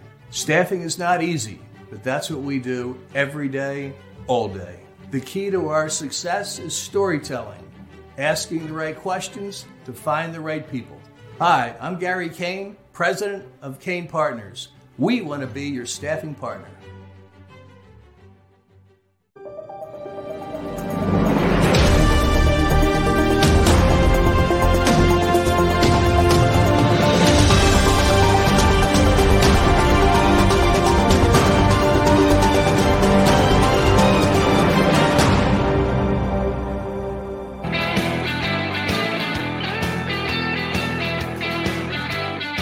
I'll hook you up on Eric Allen. I'll help you. You guys want me to help Eric Allen get in the Hall of Fame? See how I work the Hall of Famers? I got 6 of them that come on our program, and I work with them. And I work with the Hall of Fame. Want me to help you? Hey, I'm here to help. I'll help you with Eric. Things I do for people, man. I'll get Hollis back on again. Hey, GT, I'll help you guys get Eric on the Hall of Fame. See if I could do something this year. I put, like I said, he gets that list. He got it today. What they'll do with me is Rick Gosselin, Jason Cole, Howard, and these other dudes will ask my opinion, and I'll put stats together. Let me see. Jared Bell, too, I do it for. Ira Kaufman. I do for Ira Kaufman in Tampa. And I put the list together for these guys. And I say, this guy, that's why I was like this. When Leroy Butler got in, no disrespect, and I mean no disrespect, I was like this. Really? I was like, how many people thought Jason Taylor was a Hall of Famer? Do you think Jason Taylor, better than Leslie O'Neal? I was like, I think Jason Taylor was a really good football. And this is Jimmy's guy. I was like, I don't know. Jason Taylor was a good football player. I was just like, Hall of Fame guy? I just didn't see it. We should start doing a daily trivia question. I like trivia. I think Ike does this show almost the same time we do, 85. Clyde Simmons is a coach somewhere in college. I tried getting him on. He's a coach. He's coaching right now. He's coaching. 3 people stabbed in Vegas. Good night. Oof. Yeah. Hey, so dude, this looks like a mash unit game between the Cardinals and Dicker the Kicker. Only in Philly. Dude, Dicker the Kicker. This is classic.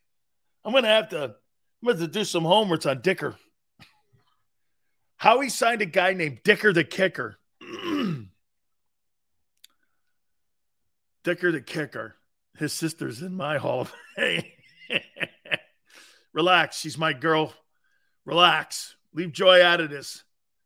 Dicker the Longhorn. He must be Italian, 85.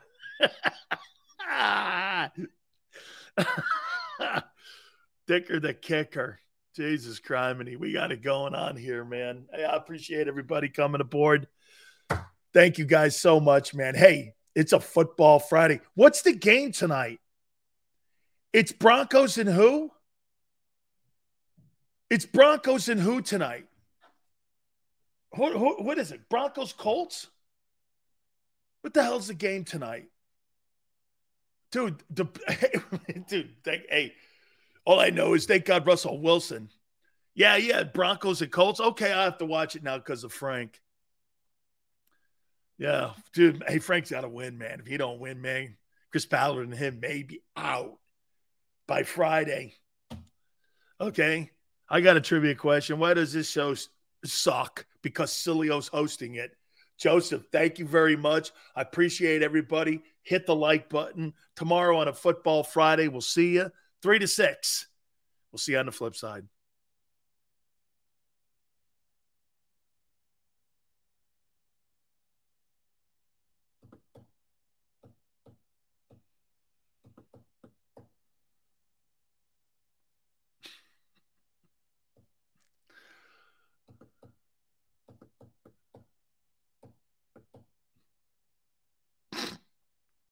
When you need mealtime inspiration, it's worth shopping Kroger, where you'll find over 30,000 mouth-watering choices that excite your inner foodie. And no matter what tasty choice you make, you'll enjoy our everyday low prices, plus extra ways to save, like digital coupons worth over $600 each week. You can also save up to $1 off per gallon at the pump with fuel points. More savings and more inspiring flavors make shopping Kroger worth it every time. Kroger, fresh for everyone. Fuel restrictions apply. Save big on your Memorial Day barbecue, all in the Kroger app. Get half gallons of delicious Kroger milk for $1.29 each. Then get flavorful Tyson natural boneless chicken breasts for $2.49 a pound, all with your card and a digital coupon. Shop these deals at your local Kroger, less than 5 miles away. Or tap the screen now to download the Kroger app to save big today. Kroger, fresh for everyone. Prices and product availability subject to change. Restrictions apply. See site for details.